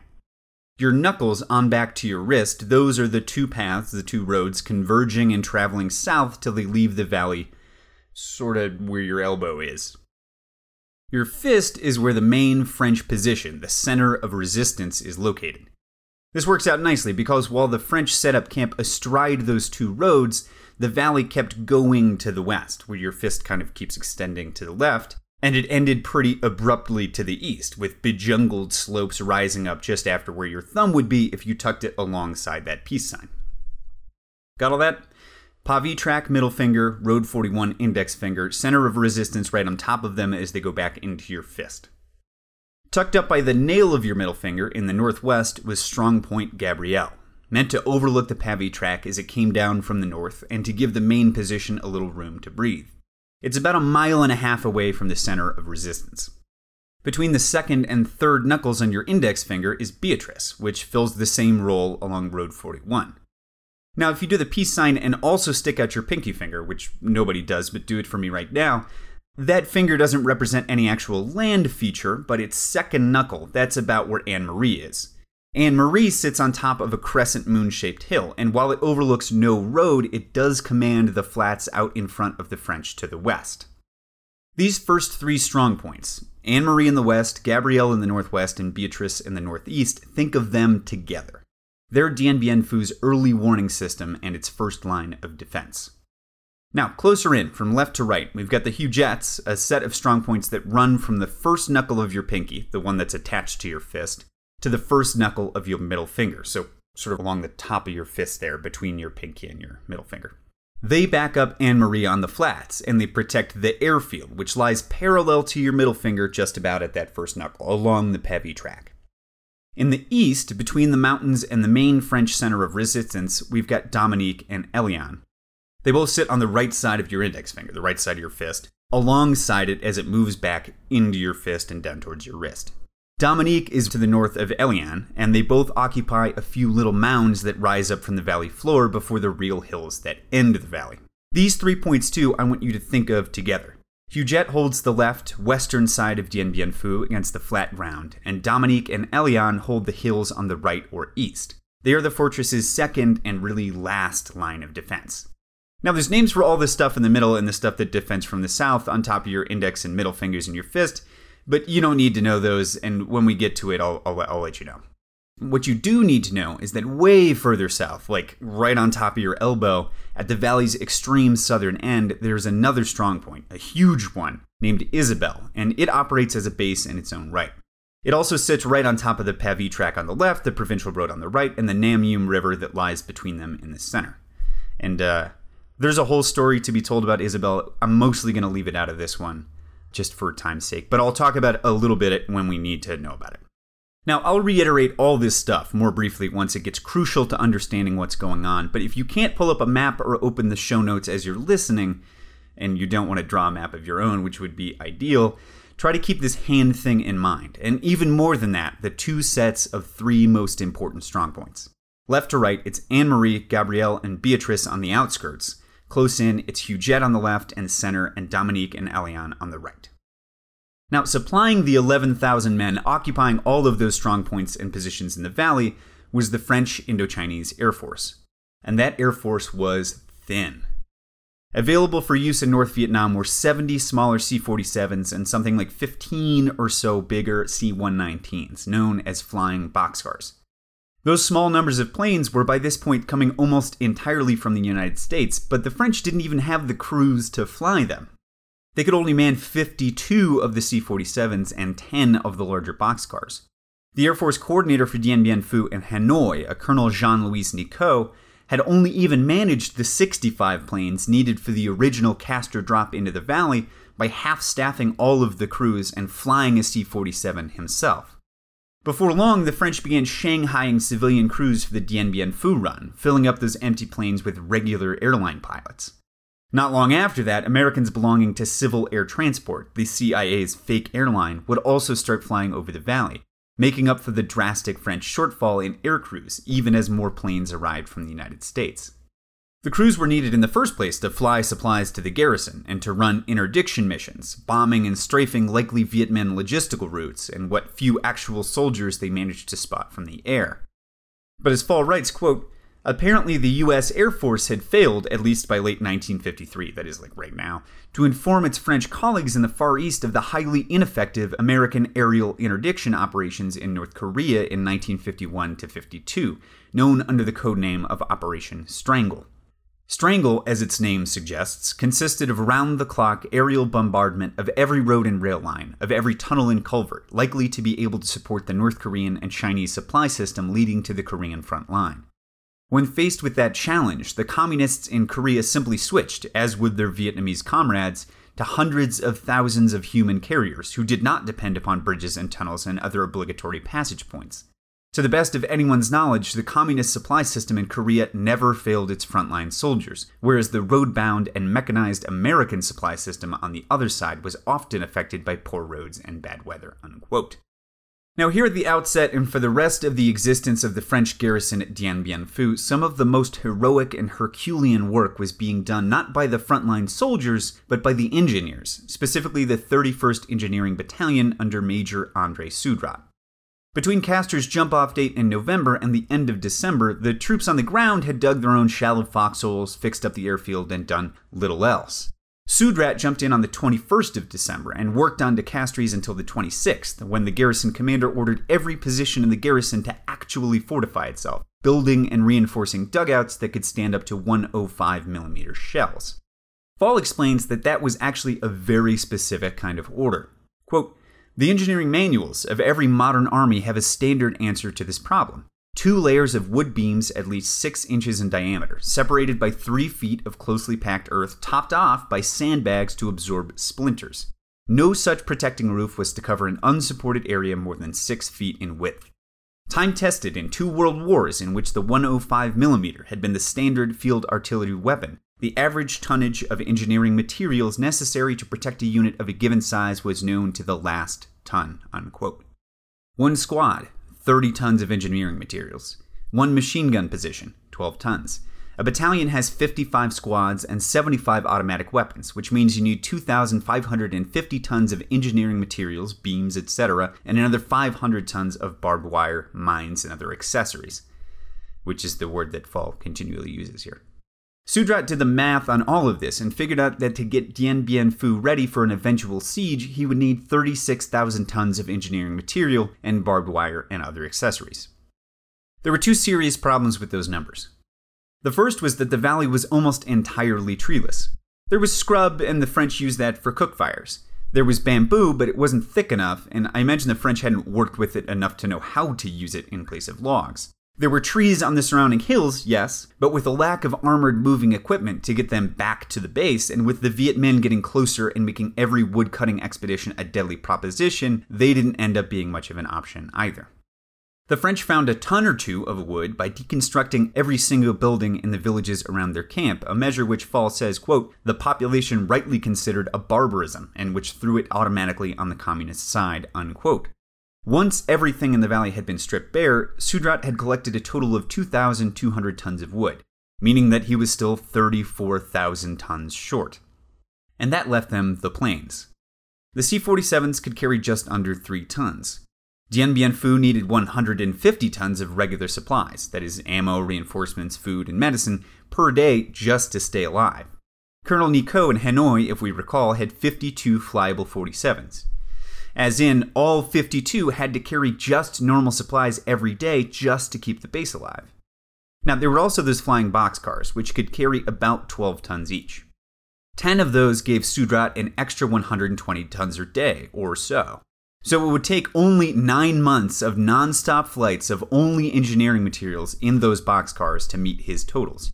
And that's if no planes were shot down, if the airstrip stayed open, and if the Viet Minh decided to wait 9 months to allow the French to prepare their position. When Sudrat gave his calculations to Colonel de Castries, they both knew that they would not have 9 months, and that the engineering materials would not be forthcoming. Fall cites Sudrat here directly, quote, and quote, that leaves us with exactly enough materials to protect the headquarters command post, the signal center, and the x-ray room of the underground hospital, unquote, said Sudrat, quote. The rest of Dien Bien Phu will have to get on as best as it can, unquote, and that was exactly what happened, unquote. Sudrat decided to devote what little cargo space they'd give him to barbed wire and accessories. At the very least, those could go to supply just about all the strong points in need. It wasn't just a problem of supplies either. 1 squad dugout for 10 men took the full-time work of a 40-man platoon for 8 days. One of those machine gun bunkers, 5 days. 1 battalion would have to do nothing, that is 1 battalion of 750 men, would have to do nothing but construction work for 2 solid months to protect itself against 105mm shells, probably more time than that given that they didn't have any materials. But the garrison, following Navarre's orders to devote at all times half of its strength to offensive stabs around the valley, did not have the time, the men, or the energy to do anything like that amount of work. Cogny and Navarre, both holding out for the best while failing to prepare for the worst, kept up the hope that de Castries would be able to attack enough around the valley that it would never actually come down to a siege, despite the abundant evidence that Dien Bien Phu was already surrounded by a massive force of Viet Minh soldiers. Everyone on the French side, likewise, had faith that even if the Viet Minh managed to move heavy artillery into position, and how likely was that anyway, that French counter-battery fire and air power would knock it out before they'd need to use those bunkers. And what not even the engineering coordinator Major Sudrat emphasized, perhaps because it was impossible, was camouflage on the valley floor. Within a month of the French arrival, that is, by mid-December, the troops had burned off all of the scrub, dismantled all of the buildings, and trampled all of the grass, leaving their position totally bare and totally exposed to Viet Minh observers. Every detail of the French strongpoints was even more easily spotted because Dien Bien Phu's under earth and clay were a much brighter red than the topsoil. From Fall, quote, each artillery piece and mortar could be seen from far away, glistening in its wide-open firing position. And since there was neither space nor materials available for alternate gun positions, and since the artillery commander maintained open gun pits so that the guns could be more easily moved and without fear of enemy harassment, enemy observers hidden in the hills were able to accurately pinpoint every heavy weapon in the fortress before the battle ever began, unquote. Also within Major Sudrat's ambit were water and power. Amoebic dysentery was endemic to the water in the valley, which makes sense given that the Vietnamese spread night soil on their heavily irrigated rice, meaning that the engineers had to keep a water purifier running, and they did to the very last day of the battle. Likewise, underground parts of the base, which got much larger once the battle was joined, needed electric power for their lights, along with the commander's radios and the hospital's X-ray machine, and Sudrat's people likewise kept their generators running and their cables uncut for the whole length of the fighting. Now, De Castries' order to reinforce all of the positions in the valley to withstand those 105 shells was precautionary, but it took on a more urgent aspect in early January. On the 9th of that month, French spotter planes had laid eyes on Viet Minh porters moving 105mm field guns away from their base areas and towards Dien Bien Phu. This now became the major threat. The French, as long as they could remain safe from everything but the direct attacks of Viet Minh infantry, had a pretty good shot at hurling back whatever Giap could throw at them. But if Giap could hit them where they lived, they were in a bad spot. They still weren't too worried, though, for 3 reasons. The French still doubted that Giap could get any quantity of guns this deep into the highlands, let alone the hundreds of thousands of shells that he would need to make them a menace. They also knew that if the Viet Minh kept the guns where the guns were safe, on the back slopes of the hills around the valley, they'd never actually be able to reach the base. Their range just wasn't long enough. And if they moved those guns close enough to hit the base onto the facing slopes of those hills, the artillery commander, the one-armed Colonel Charles Piroth, assured his commander that his counter-battery fire would destroy the pieces and massacre their crews before they could do any kind of damage. Piroth's big guns were divided up between the main position and a smaller battery on Isabelle, the big strong point that's down by your elbow, the reasoning being that Isabelle's pieces could fire in support from an angle that the guns in the center of resistance would not be able to reach. Which is not a bad plan, except that the guns at Isabelle could not reach those 3 outlying strong points, Anne-Marie, Gabrielle, and Beatrice, and that would be important. Piroth's plan for the use of his artillery was pretty simple, and he was happy to explain it to every one of the visiting generals and dignitaries that were constantly flying through the fortress. Quoting from Fall here, quote, "Firstly, the Viet Minh won't succeed in getting their artillery through to here. Secondly, if they do get here, we'll smash them. And thirdly, even if they do manage to keep on shooting, they will be unable to supply their pieces with enough ammunition to do us any real harm," unquote. Unfortunately, even before taking the Viet Minh into account, there were some flaws with the plan. Piroth's guns relied on Moraine's spotter planes and small observation posts which were set up on hills around the valley, both of which ceased to exist entirely mere days into the battle. Piroth also, in his confidence, decided not to dig casements or deeper firing pits for his guns, like we mentioned a minute ago. Leaving them exposed, he figured, would allow them to reorient more quickly, and besides, the Viet Minh would never manage to lob a shell into his firing positions anyway. When, on a visit in January, Navarre speculated about the Viet Minh's ability to hide their artillery up on the hills, Piroth replied, quote, "Mon général, no Viet Minh cannon will be able to fire 3 rounds before being destroyed by my artillery." Navarre looked at him, looked back at the vista of the valley beyond, and then said quietly, "Maybe so, but this won't be like Nha San," unquote. Again from Fall here, quote, "Later in January, when an expected Viet Minh attack failed to materialize, fate gave Piroth one more chance.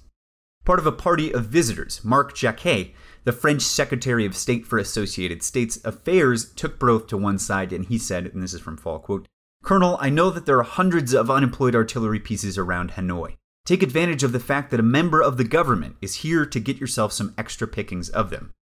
Piroth told Jacquet that he already had more guns than he needed and added, "If I get 30 minutes of advance warning, my counter-battery will be effective." The Navy is enlisting a new recruit in New York, and it's something of a special event. Officials of international business machines and high-ranking naval officers are on hand for the induction of the Navy's newest recruit. It's called the Naval Ordnance Research Calculator, NORC for short, and it's described as the world's fastest electronic brain, never needing a vacation for multiplication. The lady can tell what's going on by watching the numbers, if she doesn't blink.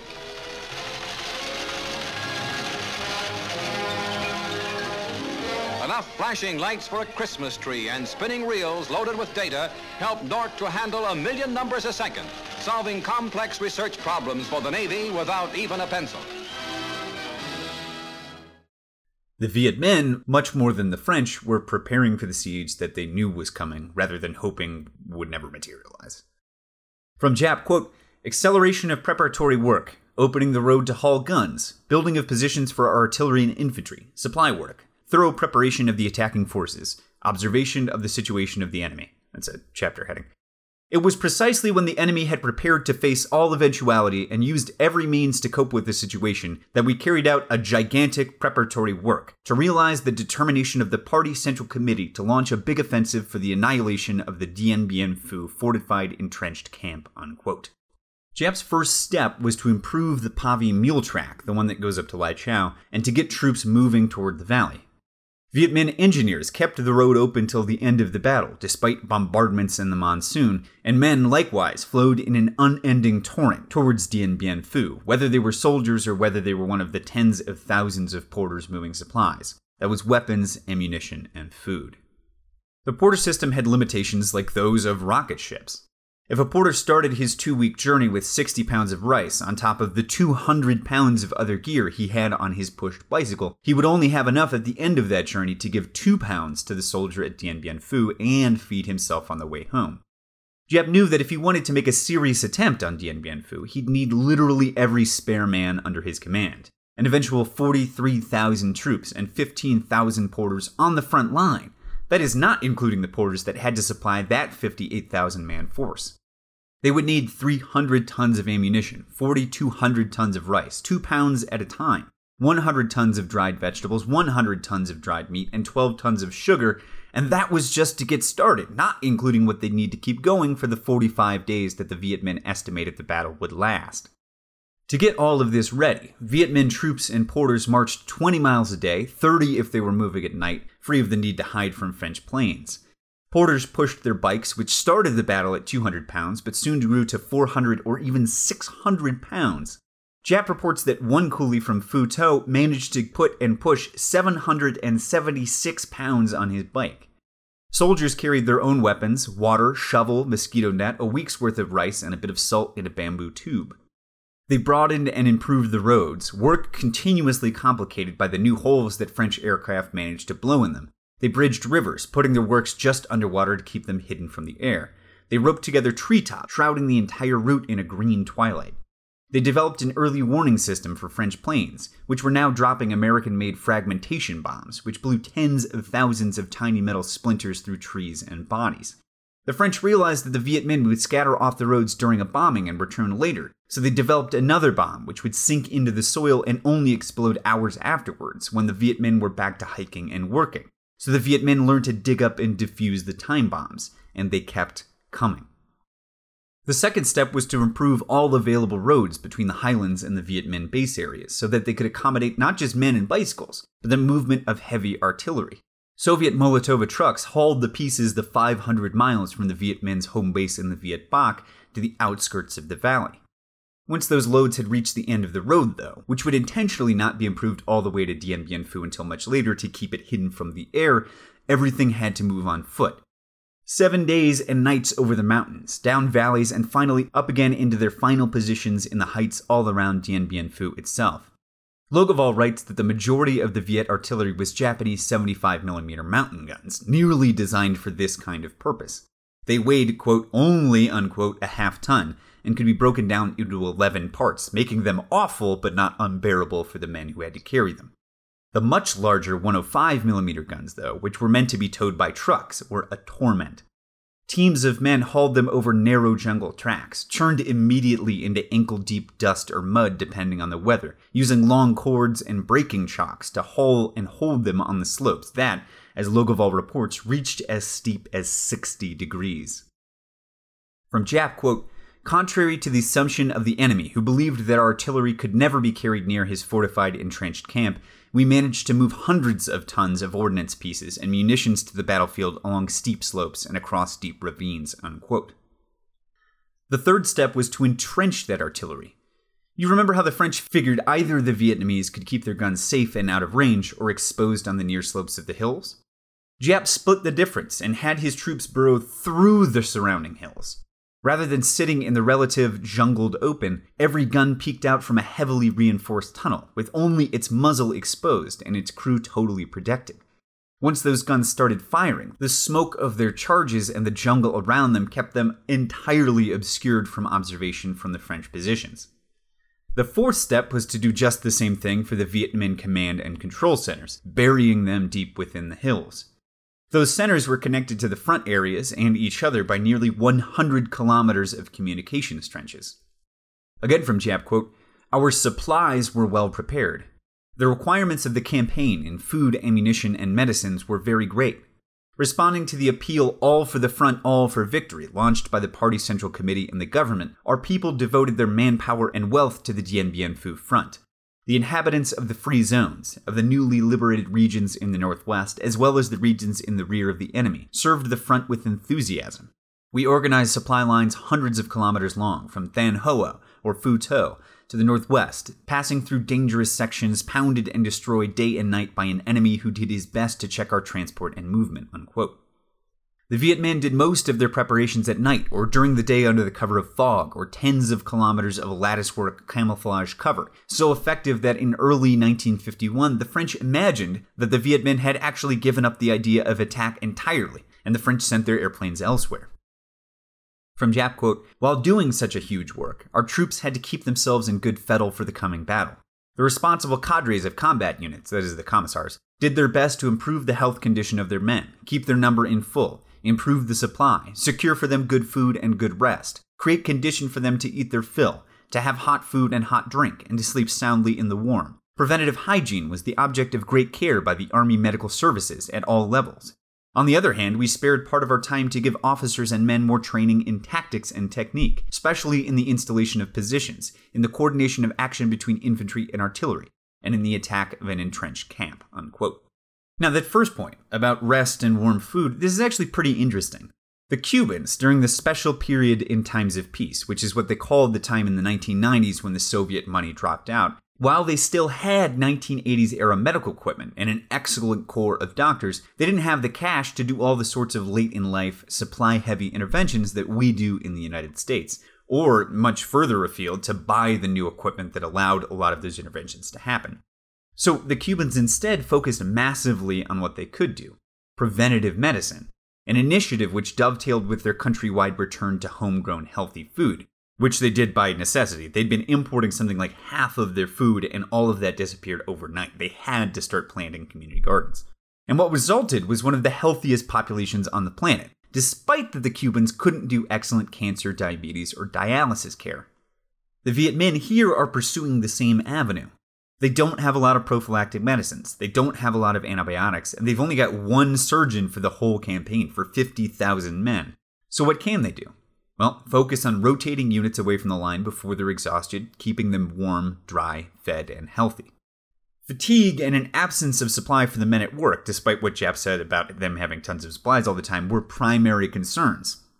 The food situation was bad, too, because even if they had enough rice, the rice that made up most of their workers' diet was almost always undercooked, since kitchens had to be dark in the day and smokeless in the night. It's hard to get roaring fires going to cook the cauldron after cauldron of rice needed to feed tens of thousands of men on the march and at pick and shovel work without being spotted by French planes. Giap also made sure, and he talked about this in the sections we quoted, to focus on what he called the political work. The Viet Minh would need to dig deep. They'd need to build up vast stocks of supplies. They would need to create an entire hidden city around Dien Bien Phu. But Giap and Ho realized that they would also need to build up the morale of the troops and their determination to give one last great, deadly effort at the end of the 8 long years that they had already devoted to the fighting. The political cadres went into overdrive, holding daily lessons on the importance of this battle, its chances for winning the war, and its likely effect on the international situation, doing everything that they could to reinforce the average trooper's willingness to risk one of the many, many sacrifices that would be needed before Dien Bien Phu lay in Vietnamese hands.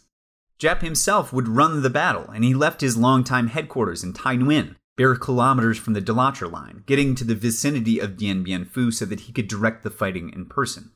Good old Ho Chi Minh sent him off with full confidence, quote, and this is from Logolval, You are the general commanding the troops on the outer frontier. I give you complete authority to make all decisions. If victory is certain, then you are to attack. If victory is not certain, then you must resolutely refrain from attacking," unquote. The Chinese of the CMAG, the Chinese Military Advisory Group, were totally behind this effort. But at the same time, especially now that Korea was done, and the impending nuclear war that all involved had feared for some time was now much less likely, they and the Soviets were both becoming increasingly interested in a negotiated peace.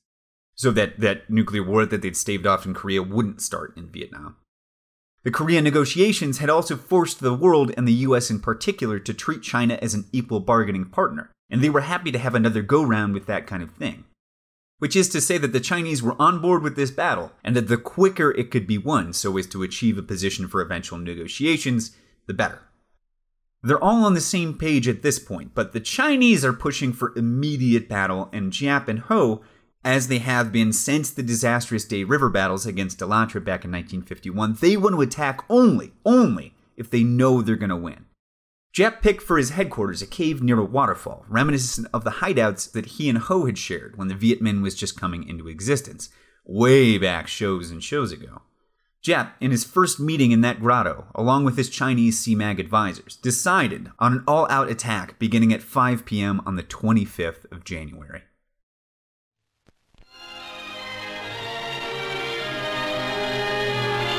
American Billy Graham faces a battery of press cameras as, with his young wife Ruth, he comes to Britain on board the luxury liner SS United States.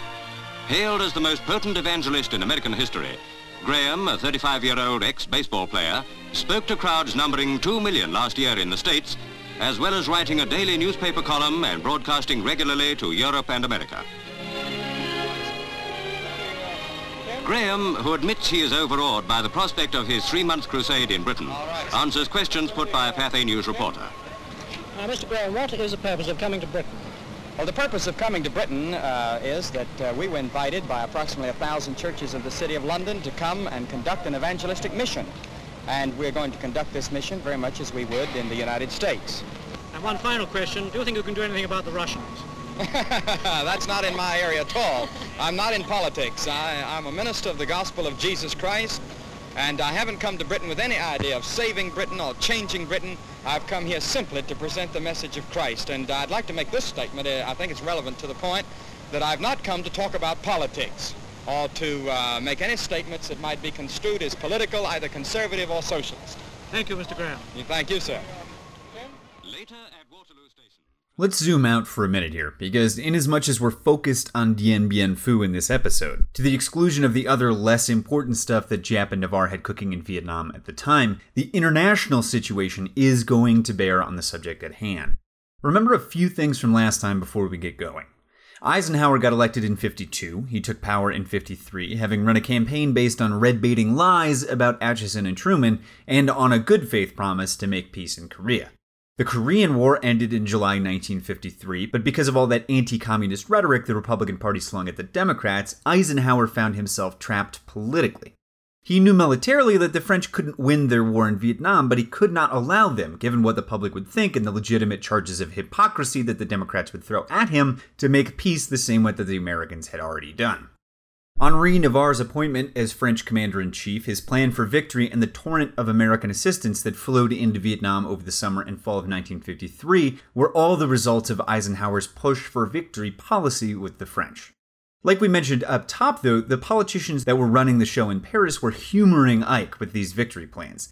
They knew, or they thought they knew, that the war was unwinnable, and they were fighting to hold on to American aid long enough to reach a coup nul, a drawn game.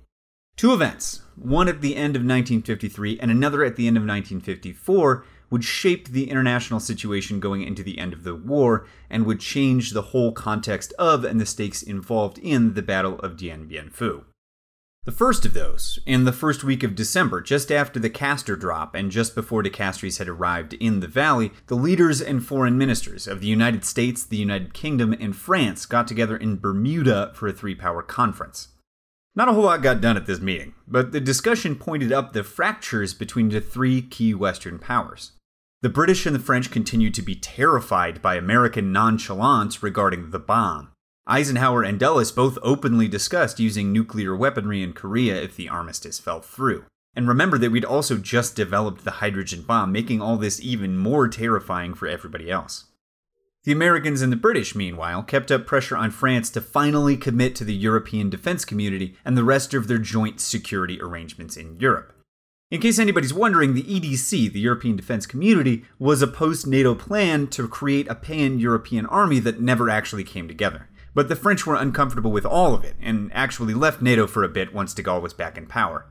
In any case, at the time, the EDC looked like it might happen if the UK and the US could just get the French on board.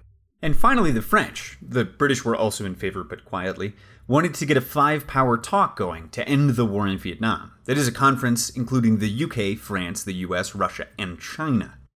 Eisenhower, still carrying the big dead gorilla that were his own party's calumnies against the Democrats about the loss of China on his back, couldn't let that happen, even if it would have reflected the fact that China was fast becoming the world's other major power.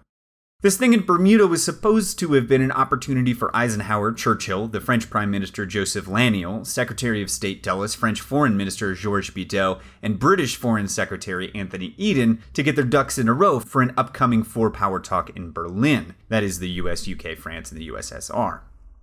As it was, the three allies resolved nothing, and all three foreign ministers spent the interim time scheming against one another.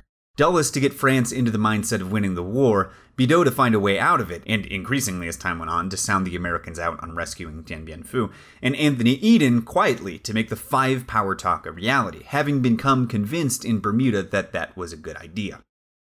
In the run-up to the Berlin meeting, to begin on the 25th of January, meetings of Eisenhower's National Security Council at the same time reaffirmed Vietnam's importance, nixed the idea of sending American ground troops there, and left open the question of massive American air intervention, especially one centered on the Valley of Dien Bien Phu. Ike convened 2 top-secret working groups on the Indochina War, one run by Walter Beadle Smith, at this point still Undersecretary of State before he became Allen Dulles' go-to coup man on Guatemala, something we heard about years ago now. And it recommended the immediate dispatch, approved of by Eisenhower, of 200 Air Force personnel to Vietnam to service the B-26s that we then began sending to the French. Eisenhower also approved the dispatch of CIA civilian pilots working for civil air transport to supplement the supply of French pilots, which was already falling below their supply of available planes, something that we've already talked about. The CAT boys were trained for the C-119s, the famous flying boxcars, which would soon feature heavily in the skies above Dien Bien Phu. From Logoval, quote, end quote, "Don't think I like to send them there," unquote, Eisenhower said in front of Press Secretary James Hagerty with reference to the technicians. Quote, "But we can't get anywhere in Asia by just sitting here in Washington doing nothing. My God, we must not lose Asia. We've got to look this thing in the face," unquote and unquote. British Foreign Secretary Anthony Eden, noticing this particular prejudice in Washington towards Eastern policy, determined that Americans, quote, "found it difficult to pursue a realistic policy towards China," unquote. Selwyn Lloyd, another Foreign Office minister, seconded that opinion, quote, "There is now in the United States an emotional feeling about communist China and to a lesser extent Russia which borders on hysteria," unquote.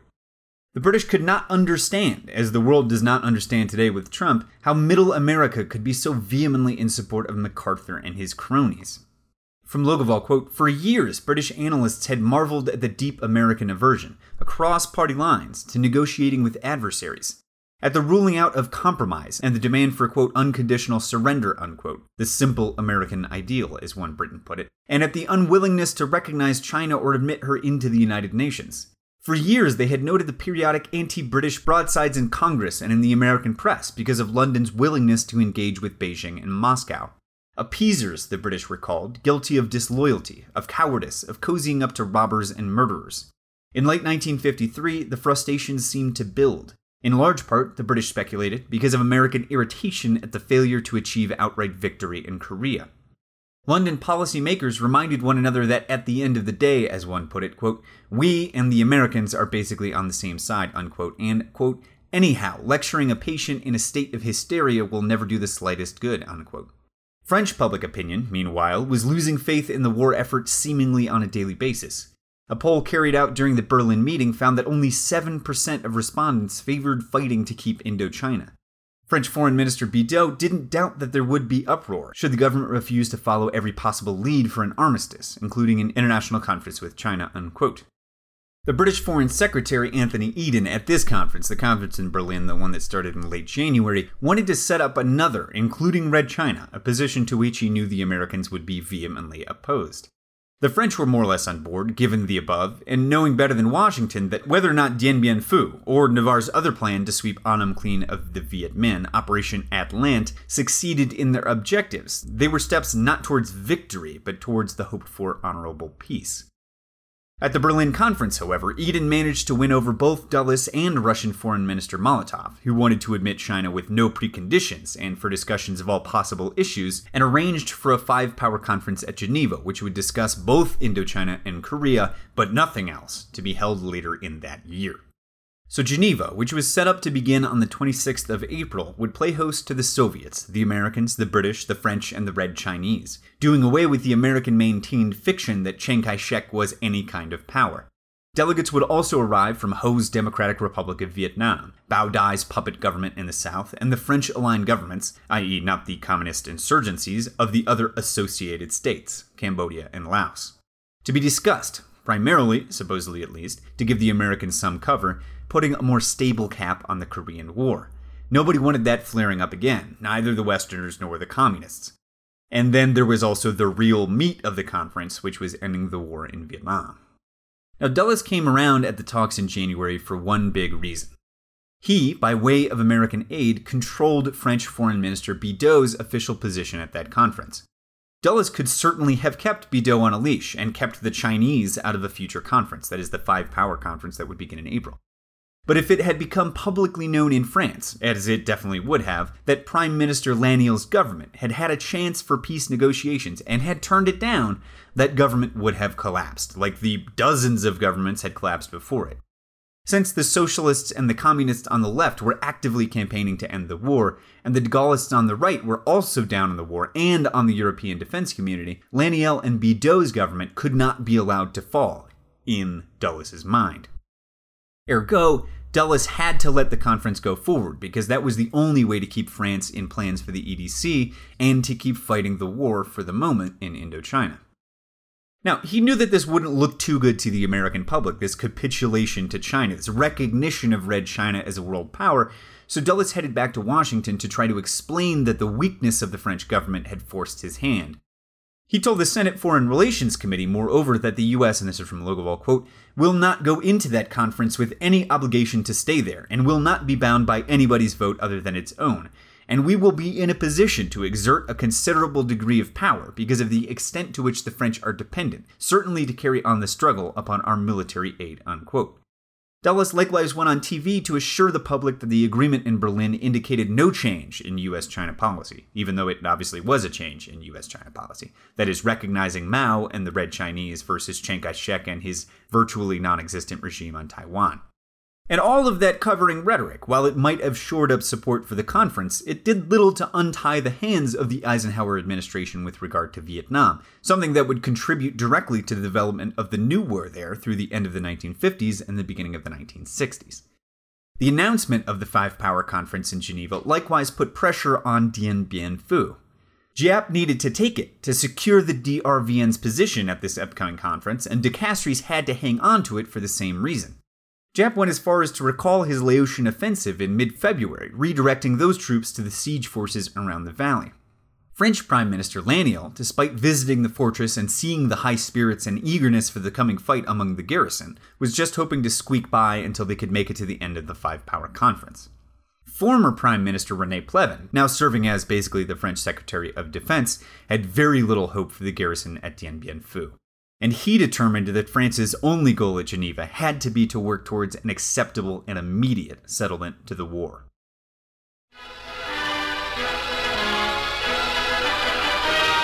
Mr. Molotov, Russia's foreign minister, enters the building in Berlin where the four-power conferences are taking place.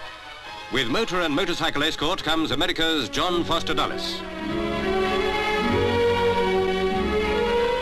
Mr. Anthony Eden, Britain's Foreign Secretary, faces a battery of cameras as he arrives for the meeting, the first with Russia since 1949.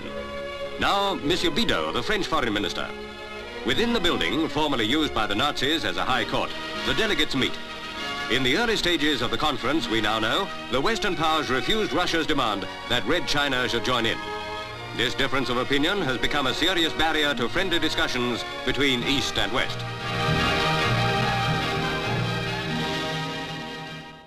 Getting back to Indochina, let's take another look at that relationship between French Commander-in-Chief Henri Navarre and his northern commander in Hanoi, René Cogny, since it was about to factor into proceedings at Dien Bien Phu.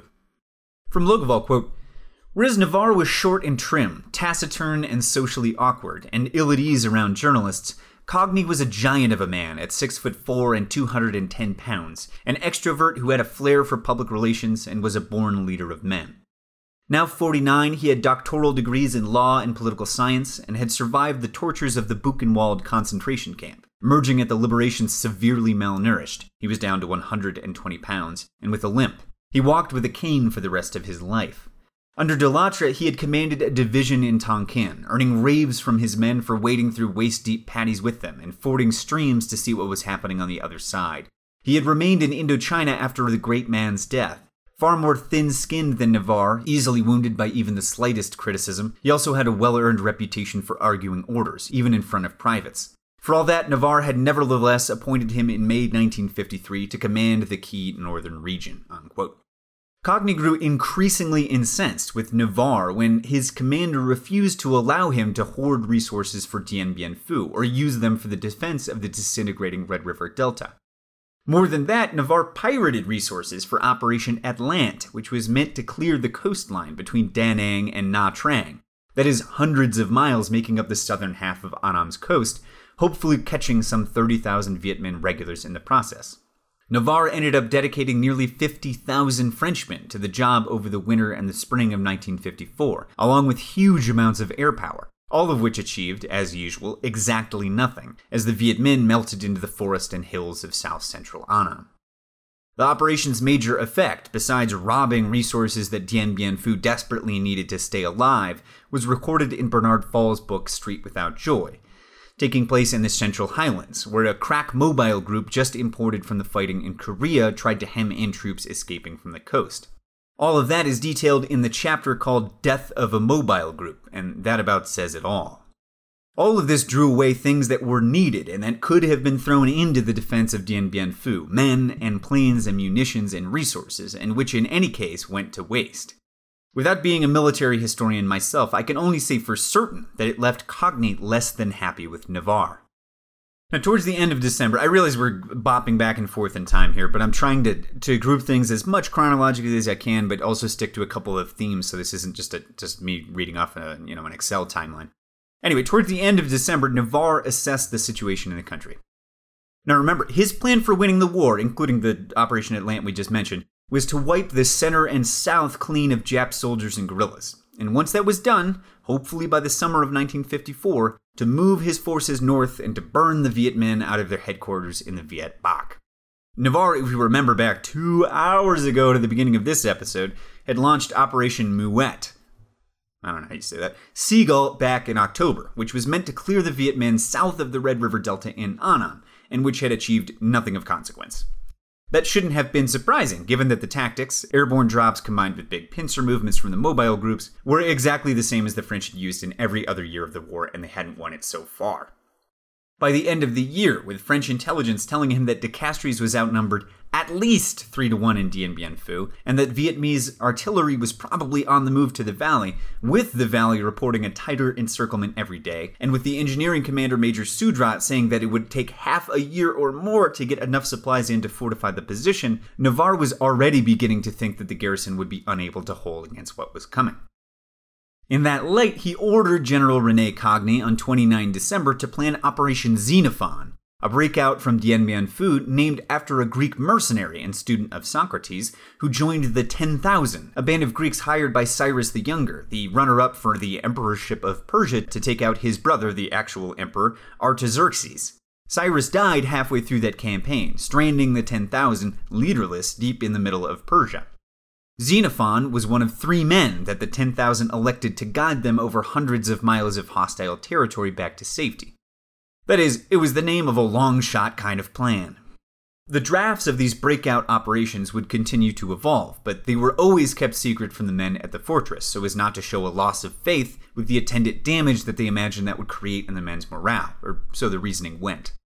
On the 1st of January, Navarre cabled back to France to tell his metropolitan masters that, quote, faced with the arrival of new possibilities, which very serious intelligence has been announcing for 2 weeks, I can no longer, if these materials truly exist in such numbers, and above all if the adversary succeeds in putting them to use, he's talking about the artillery and all the digging and stuff that the Viet Minh are doing, guarantee success with any certainty, unquote. Which makes you wonder, if Navarre already doubted on the 1st of January that there was any way to win in Dien Bien Phu, why not effect Operation Xenophon immediately? Navarre here made 2 mistakes. One may be understandable, the other not so much. Now, I know this all sounds like I'm getting into the weeds, and I am.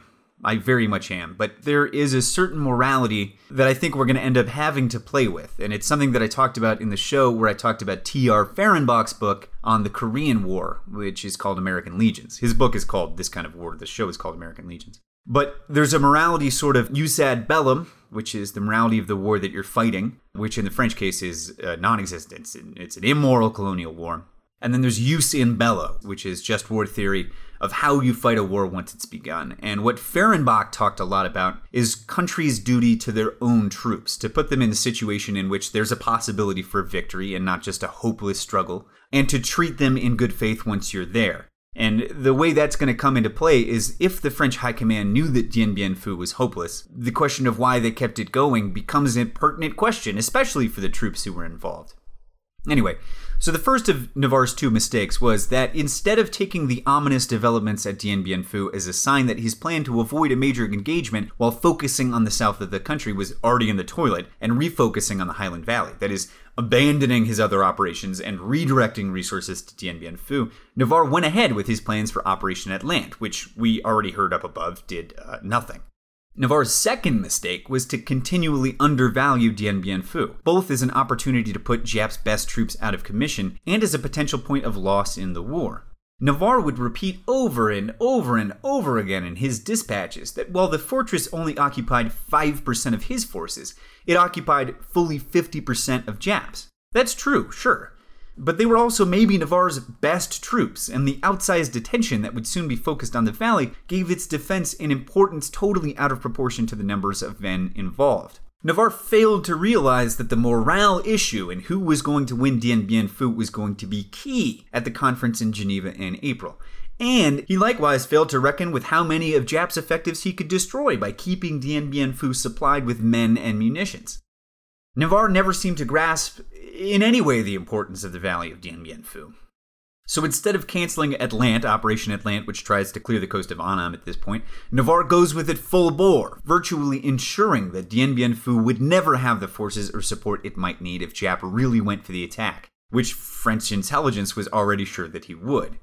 From Fall, quote, to Cogny, the battalions that were going to be offered up for sacrifice at Dien Bien Phu were not impersonal pawns upon a chessboard, but flesh and blood units of his own command. In fact, they were the best troops available in all of Indochina. The realization that they were going to be used as bait for the enemy's main battle force seemed to Cogny not only a military mistake of first magnitude, but also rank betrayal.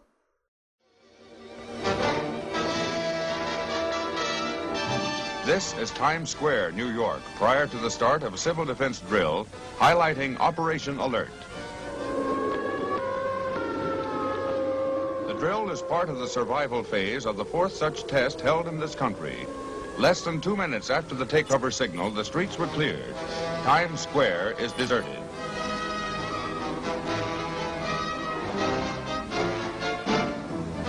Mayor Wagner praised the work of civil defense officials and the cooperation of the public.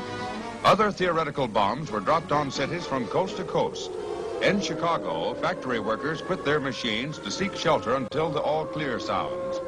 Tens of millions across the nation take part in the vast nuclear attack exercise. A helicopter lands on the White House lawn, here to ferry the president to a secret mountaintop relocation center. The flight precedes a mock attack on the Capitol. President Eisenhower's flight makes history. He is the first president ever to fly in a helicopter. By this trip, he begins a regular service which in the future will be used between the White House and Washington Airport, and also the president's farm at Gettysburg. As the year moved into mid-January, tension in the valley increased. For all that every visiting general and dignitary, and there were dozens, from France, from the US, from the UK, from everywhere, praised the position and said it was totally unconquerable, the signs that the Viet Minh were around the valley in great numbers were becoming more and more obvious, with every offensive stab now mauled at some point on its mission. In the middle of the month, the French took a Viet Minh prisoner, who confirmed what had been in the air for a while at that point. Giap's attack, apparently, was imminent, set for the 25th of January. When the day rolled around, however, nothing happened. French radio protocol, which they never improved, was terrible, and the Viet Minh could listen in on practically every communication in the valley.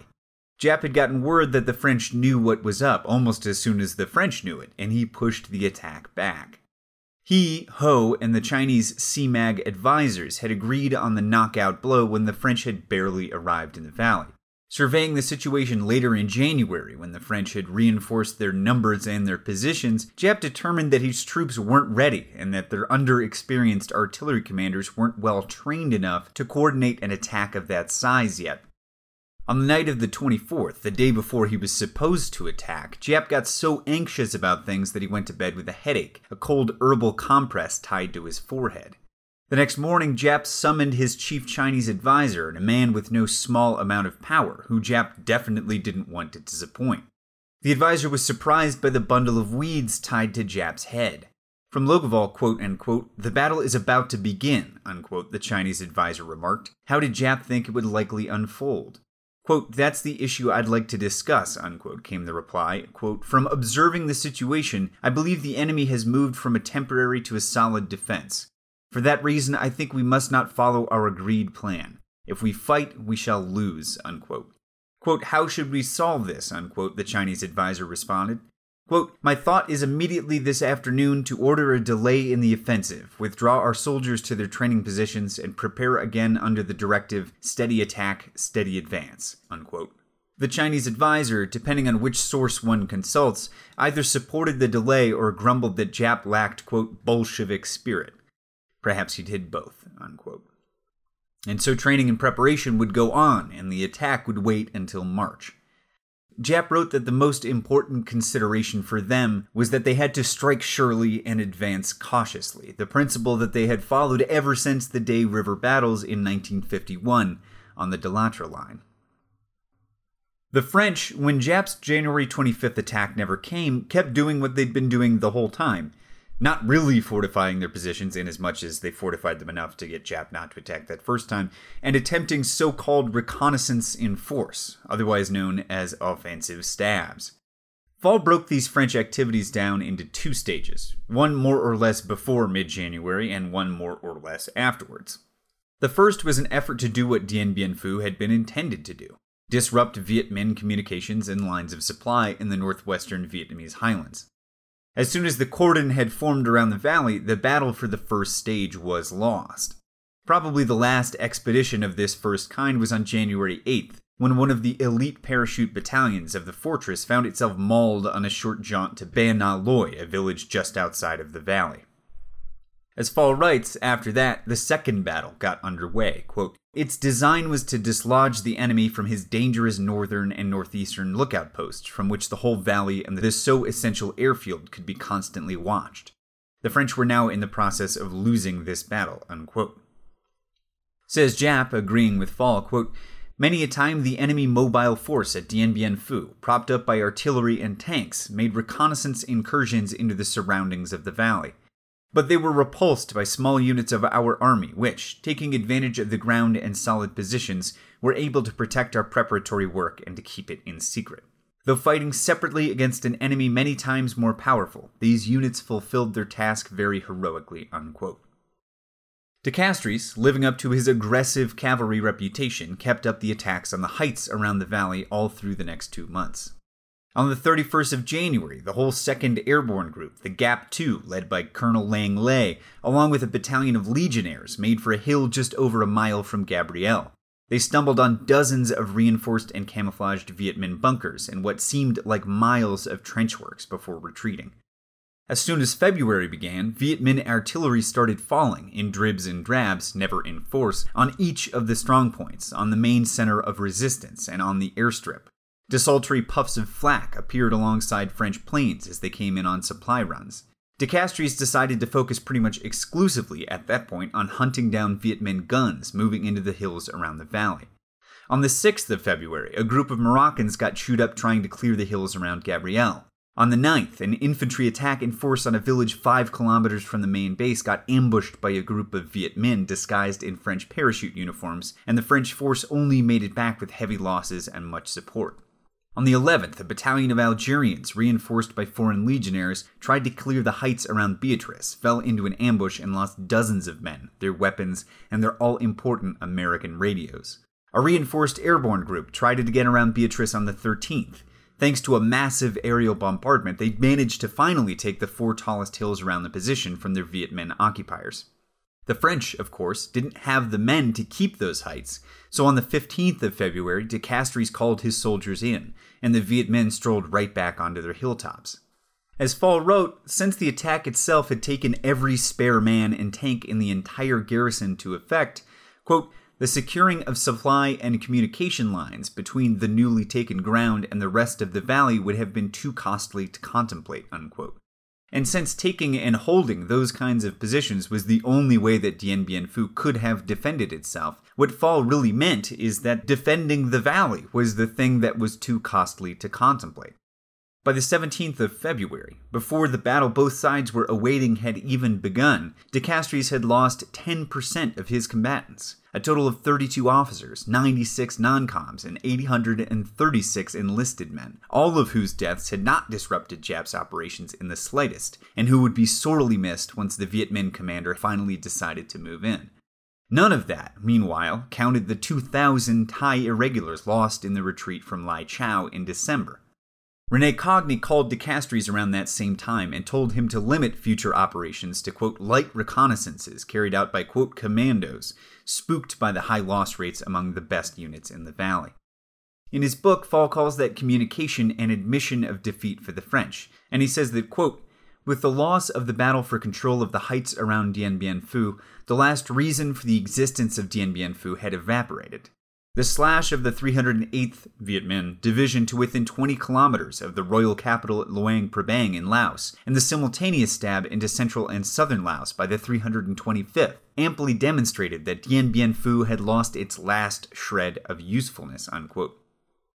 Back in Hanoi, Cogny's deputy chief of staff had recognized the real danger of the situation, and he'd written up this note for his commander, quote, it is too late to throw the machine into reverse gear. To break out, we would need 4 battalions to act as rear guard and 4 battalions as flank guards, and they would be by and large offered up for sacrifice. Since the 3 Thai battalions are unusable for such a mission, we would have to sacrifice the bulk of the force to save 4 battalions, 3 of whom would be Thai. That battle will have to be fought on the scale of the whole Indochinese peninsula, or it will become a hopeless retreat, unquote. De Castries, sticking to his aggression and what looks to me like just disobeying orders, sent a battalion each of Thai irregulars and Algerian rifles to clear a hill less than 1,000 yards from Gabrielle on the 4th of March. That force fell into another ambush and withdrew with heavy losses. The next day, the 1st Foreign Legion Parachute Battalion, probably the most elite unit in the valley at the time, tried to attack the same hill and likewise had to fall back, dragging its dead and wounded along with it. On the 6th of March, Cogny called De Castries again to tell him in no uncertain terms to cut it out already.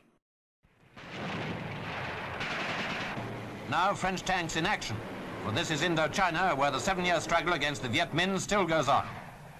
These pictures give a glimpse of the recent battle near Dien Bien Phu, with French Union forces counterattacking at vital points in an effort to halt the enemy offensive.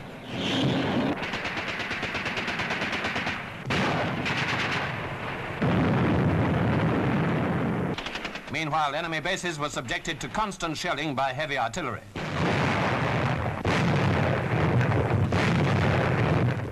The French Commander-in-Chief in Indochina, General Navarre, has since spoken with confidence of the present situation.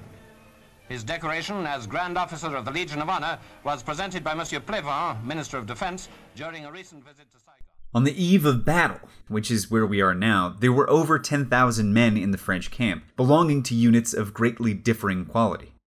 On the Viet Minh side at this point, everyone is the best of the best, the cream of Jap's army, long in the making.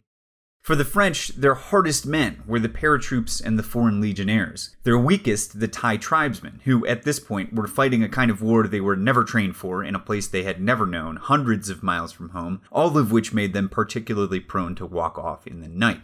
Squarely in the middle of the two were the regular French infantry, meaning not the paratroops, including colonials from Algeria and the rest of North Africa. And the divide between good and bad was very much not a divide between French and not French.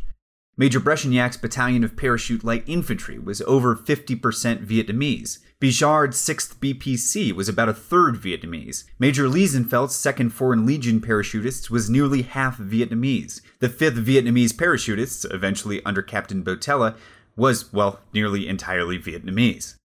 All of these were among the best the French had on offer in the valley.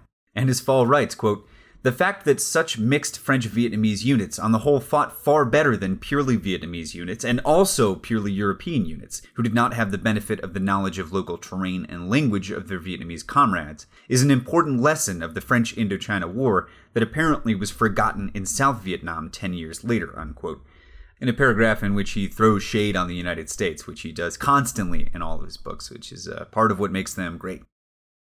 Now, with all that said, I think it's time to get one final order of battle here. Who are the French and where are they located? But I thought also it might be time to ask and answer, what is a strong point exactly, and why have the French built them? So a strong point is a fixed defensive position, ideally, according to the manuals, one built in such a way as to reinforce some natural feature of the land, i.e. on a hill or behind a ridge, etc. In the case of Dien Bien Phu, each strong point was different in its particulars, but they were in general collections of foxholes and bunkers grouped, in some cases, around some natural terrain feature, with their command and control dugouts in the middle. Some of these points, like Anne-Marie, Gabrielle, and Beatrice, were basically one continuous position.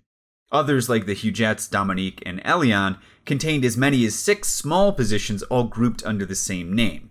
Eliane 1, Eliane 2, Eliane 3, and so on. So why build these strong points, these disparate and in some cases pretty isolated positions? Beatrice, Gabrielle, Anne-Marie, Hugette, Dominique, Eliane, Isabelle, along with ones we haven't mentioned like Claudine, all of which were reportedly named for de Castries' various mistresses. Why not, for example, just have one position with a continuous line of men and trenches running in a big circle around it? Well, the simple answer there was men. The French just didn't have enough of them to form a real perimeter. They had to defend a pretty sizable center of resistance with less than a third of what they'd need to surround it, so they had to pick out any defensible bit of terrain and fortify that, rather than trying to encircle the whole thing. Fall writes that despite the significant supply difficulties, Engineering Commander Major Sudrat had at least managed to get enough barbed wire to, quote, more or less, unquote, surround the strong points with entanglements. The outlying positions, Anne-Marie on your pinky, Gabrielle at your middle fingernail, and Beatrice at the last knuckle of your index, got minefields.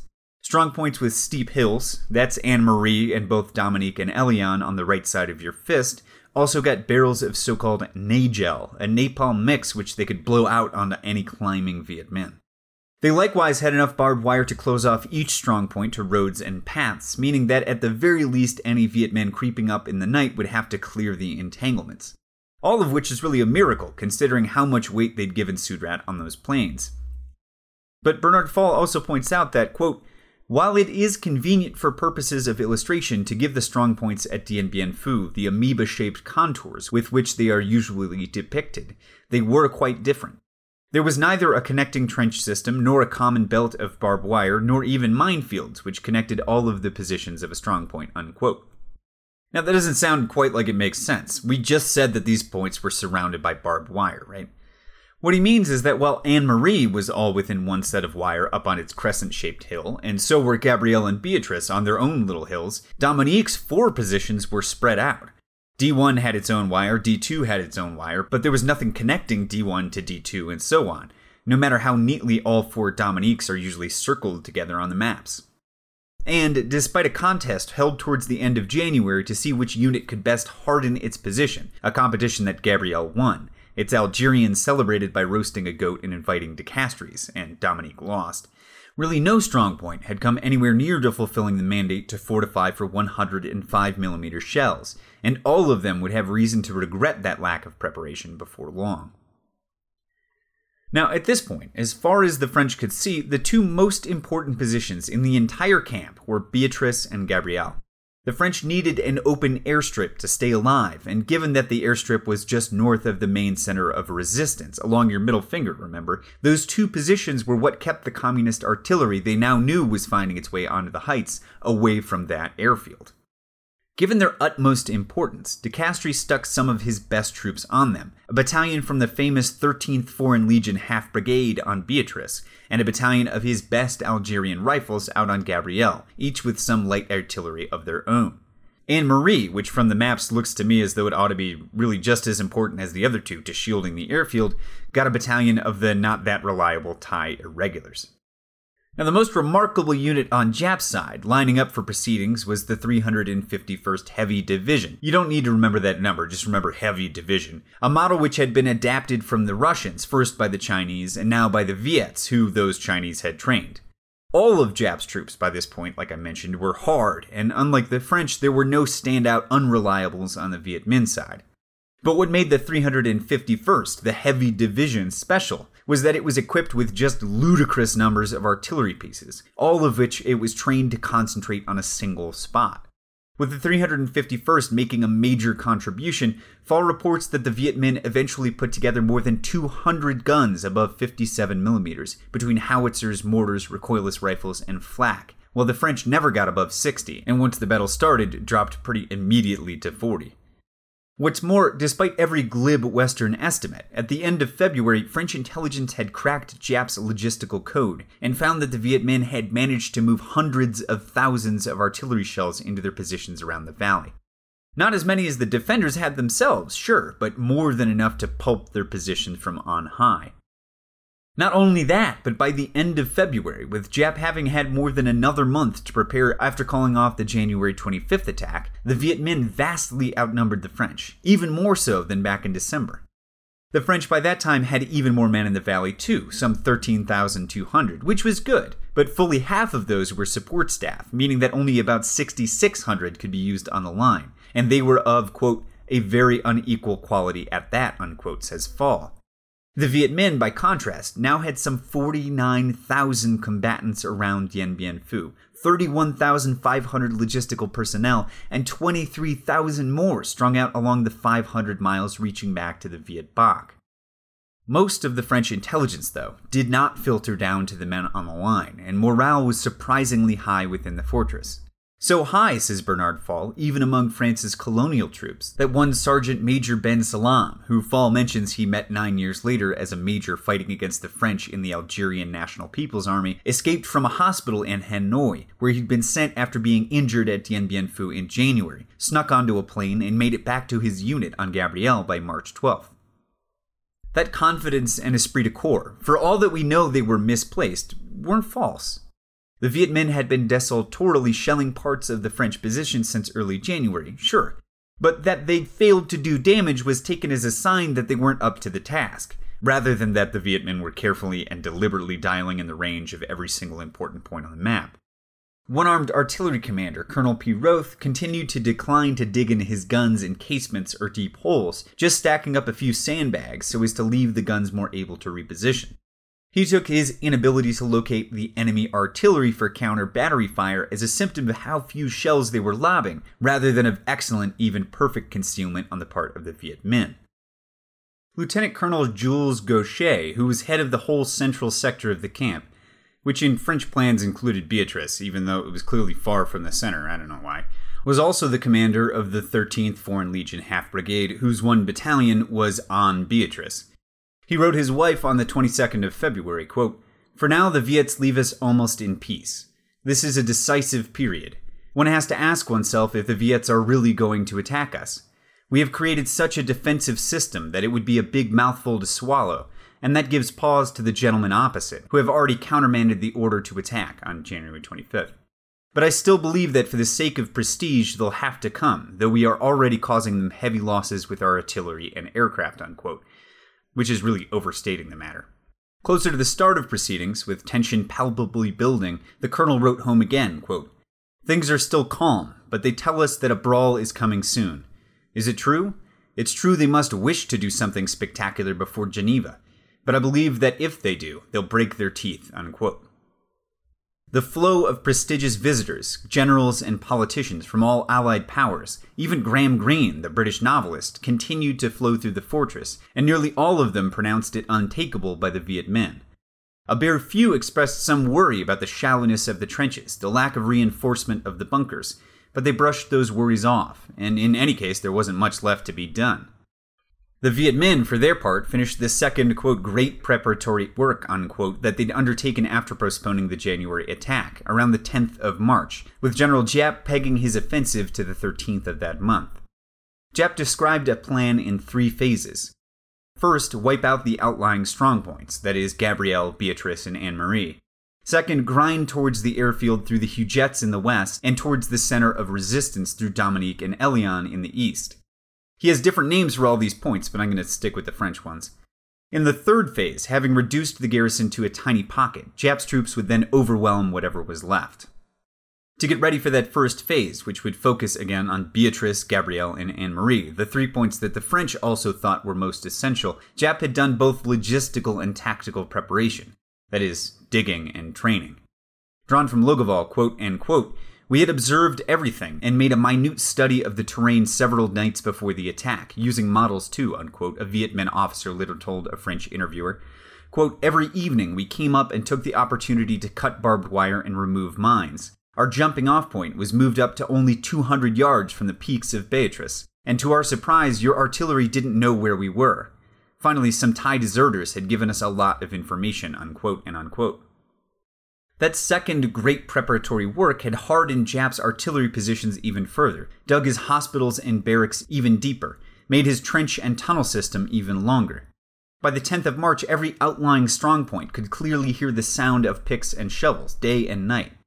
The relatively green Viet artillerymen and their Chinese advisors, as they slowly shelled the base, had by the beginning of the month drilled down on the exact coordinates, powder charges, elevations, and distances of every bunker, every dugout, every radio aerial, every single point of interest in Dien Bien Phu.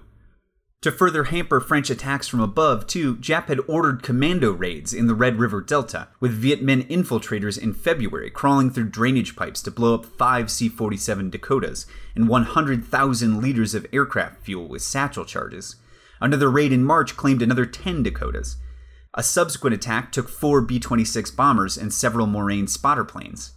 The French, for the moment, were almost lucky that they had more planes than pilots, but once they'd brought all the civilians they could on board, including the CIA boys of Civil Air Transport, those losses would begin to hurt their fleet capacity, and badly. By the 11th of March, Beatrice found itself so tightly hemmed in by Viet Minh trench works that it took 2 tank platoons, that is 6 of the light M24s, and a battalion of foreign legionnaires just to make the water run to the strongpoint. So de Castries ordered his last big offensive stab on the 11th of March, telling Lieutenant Colonel Lang Lei, head of the Gap 2, the 2nd Airborne Group, to make a large-scale reconnaissance to cross the 2 miles from the center of resistance to Hill 555, which overlooked Beatrice. Maybe the best officer in the camp, leading the best men, couldn't get past the first Viet Minh trench line and fell back to base before the sun went down. The water run got no easier on the 12th. On the 13th of March, it took the 6 tanks, a battalion of Thai, and a carpet of napalm on either side of Road 41 to allow the water through. At 3 o'clock that afternoon, the last Dakota, the last C-47 of the day, came in carrying André Laban and Jean Martinov, 2 reporters and old Dien Bien Phu hands, the former of whom had jumped in during Castor, and the latter of which had gone on a few of those offensive stabs. From Fall, quote, Laban had already been wounded twice in earlier operations and looked forward to the big battle, which obviously was only hours away. He was an old acquaintance of the 1st Battalion, 2nd Foreign Legion Regiment on Huguette and took a ride down to the strongpoint to get a general view of the situation at ground level. At the little officers' mess there was talk only of the attack expected for that night. "What do you think, fellows?" said Laban. "It's going to be a great show this time." "You can say that again," said one of the lean Foreign Legion officers. "The curtain raiser has already begun. Japs boys are already giving us their best cards. 81mm mortars, 120mm mortars, 105mm howitzers, the whole works. It's going to be like Nasan, only 10 times bigger. Or almost Verdun. This time they'll put all their big artillery here and will show us what they have learned about big war fighting." The friendly din of the mess was suddenly overshadowed by the heavy explosions of the 105s on the airfield. Laban decided that this was as good a time as ever to take a close look at what the enemy's firepower looked like. Both he and Martinov raced back to the airstrip, now barren of any human activity, with the enemy's shells methodically proceeding with the destruction of a Cricket reconnaissance plane and a damaged C-47. "Get down into the ditch," said Laban to Martinov. "I'll shoot a sequence on the destruction of the Dakota." Then 3 shells fell almost simultaneously. Martinov died on the spot. Laban lost his right foot and was evacuated the same evening aboard one of the ambulance aircraft which had braved the enemy fire, unquote. French intelligence had hinted that the long-awaited Viet Minh attack was imminent all through early March, and as the sun began to set on the 13th, the feeling that Jap was finally going to pull the trigger was widespread throughout the fortress. At 5 p.m., the Viet Minh commander showed his hand. 3 new anti-aircraft batteries opened up around Gabrielle, in line with the airstrip, meaning that any plane would have to fly directly into their axis of fire to take off or to land. Also at exactly 5, Jap's artillery began to pour onto Beatrice. Sergeant Kubiak, a member of the Foreign Legion Half Brigade, who we'll hear from a few times, had just had a last drink with a friend before returning to his own dugout when the bombardment began. From Kubiak's account in Fall, quote, "We are all surprised and ask ourselves how the Viets have been able to find so many guns capable of producing an artillery fire of such power. Shells rained down on us without stopping, like a hailstorm on a fall evening. Bunker after bunker, trench after trench collapsed, burying under them men and weapons," unquote. After 10 minutes, the curtain of artillery fire moved back, now blocking Beatrice from the main position, and 6 battalions of Viet Minh streamed out of their trenches just 200 yards from the strongpoint, itself occupied only by one now much reduced battalion. Fighting became hand-to-hand immediately, the Viet Minh clearing trenches and dugouts at close range. At 6:15, the head of the particular battalion of the Half Brigade, Major Paul Pigot, called down French artillery inside the strongpoint at his very last planned line of resistance. 15 minutes later, a Viet Minh shell penetrated his dugout and killed him and his entire staff.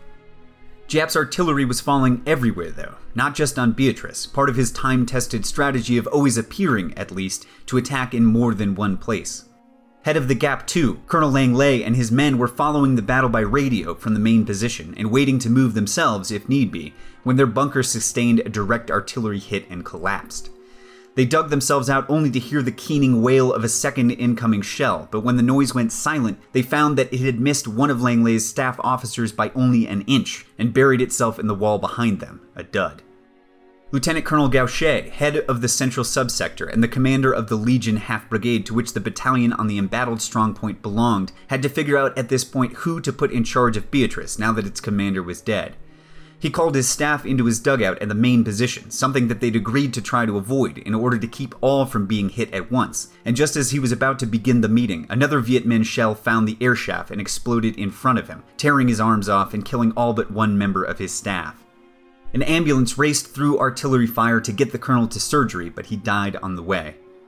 Just before 8, with the entire Central Subsector and the rapidly disappearing Beatrice leaderless, de Castries called the parachute commander Lang Lei and turned both over to him. By 8 o'clock, there were 3 companies still responding from Beatrice. At 8:30, the 10th went silent. At 9, the 11th reported that the Viets are all over the place and ceased responding. At midnight, the 9th Company, Sergeant Kubiak's outfit, had been holding out all alone on Beatrice for 3 hours. Its last radio message, 15 minutes into March 14th, asked for artillery fire directly on top of their last bunker, and as Sergeant Kubiak tells it, the first shell tore the radio operator himself in half. Kubiak and the rest of the 3rd Battalion, 13th Foreign Legion Half Brigade crept their way off Beatrice shortly afterwards and made for the jungle, hoping to survive the night and make their way into French lines in the morning. They made up a total of 2 lieutenants and 192 enlisted men from an original garrison of 750.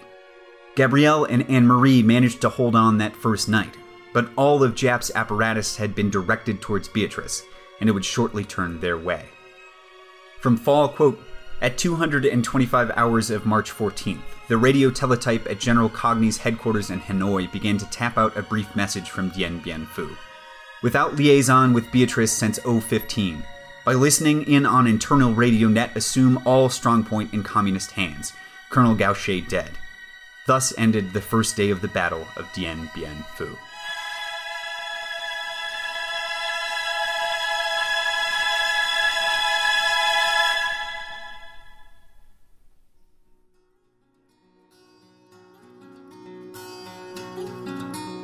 And that's the end of the first of 2 episodes on Dien Bien Phu. You've all seen how these things get away from me, and this battle's no exception. It's almost like a paradox from Archimedes. The farther into the series I get, the more time I spend talking about shorter periods of history. The first episode of this series knocked out a couple of 1,000 years in less than 2 hours. This time around, we've spent 2.5 on less than 6 months. And next time it'll be even longer on the period from March 14th to May 7th. I'm getting right up against my leave-by date here in Mexico, and doing the math, I think I will definitely finish with Geneva, set up Ngo Dinh Diem in Saigon and Ho in Hanoi, and maybe even get to the election of John F. Kennedy with enough time to hint of things to come. The US war in Vietnam, that, for the moment, is going to remain beyond the horizon. Your homework this time around is all the regular social media stuff, reviewing the show, rating it, etc., and going to podcastawards.com and voting for SFD there. We are in the news and politics category because they didn't have a history one. Head over, vote for us. It might be the last big way to put this stuff in front of some more people. Save for Democracy is a big job, and everybody helping me out there is doing me serious favors, especially this month EVV, who, if you listen back to some previous shows, has been a serious supporter in the past, too. The outlines for all the episodes are up for anybody donating $10 to the show or more on Patreon, and if anybody gets anything out of them, that will make me very happy. One more time, rate, review, share the show, podcastawards.com. And that's it for this time. In, I think, a week and a half, it's Bijard and Langley, the Battle of the Five Hills, Geneva, the Huguettes, and May 7th, the day that the French refused to wave the white flag over Dien Bien Phu. I'm Jonathan Coombs, and this is Safe for Democracy. As we peer into society's future, we, you and I, and our government, must avoid the impulse to live only for today, plundering for our own ease and convenience the precious resources of tomorrow. During the long lane of the history yet to be written, America knows that this world of ours, ever growing smaller, must avoid becoming a community of dreadful fear and hate, and be instead a proud confederation of mutual trust and respect.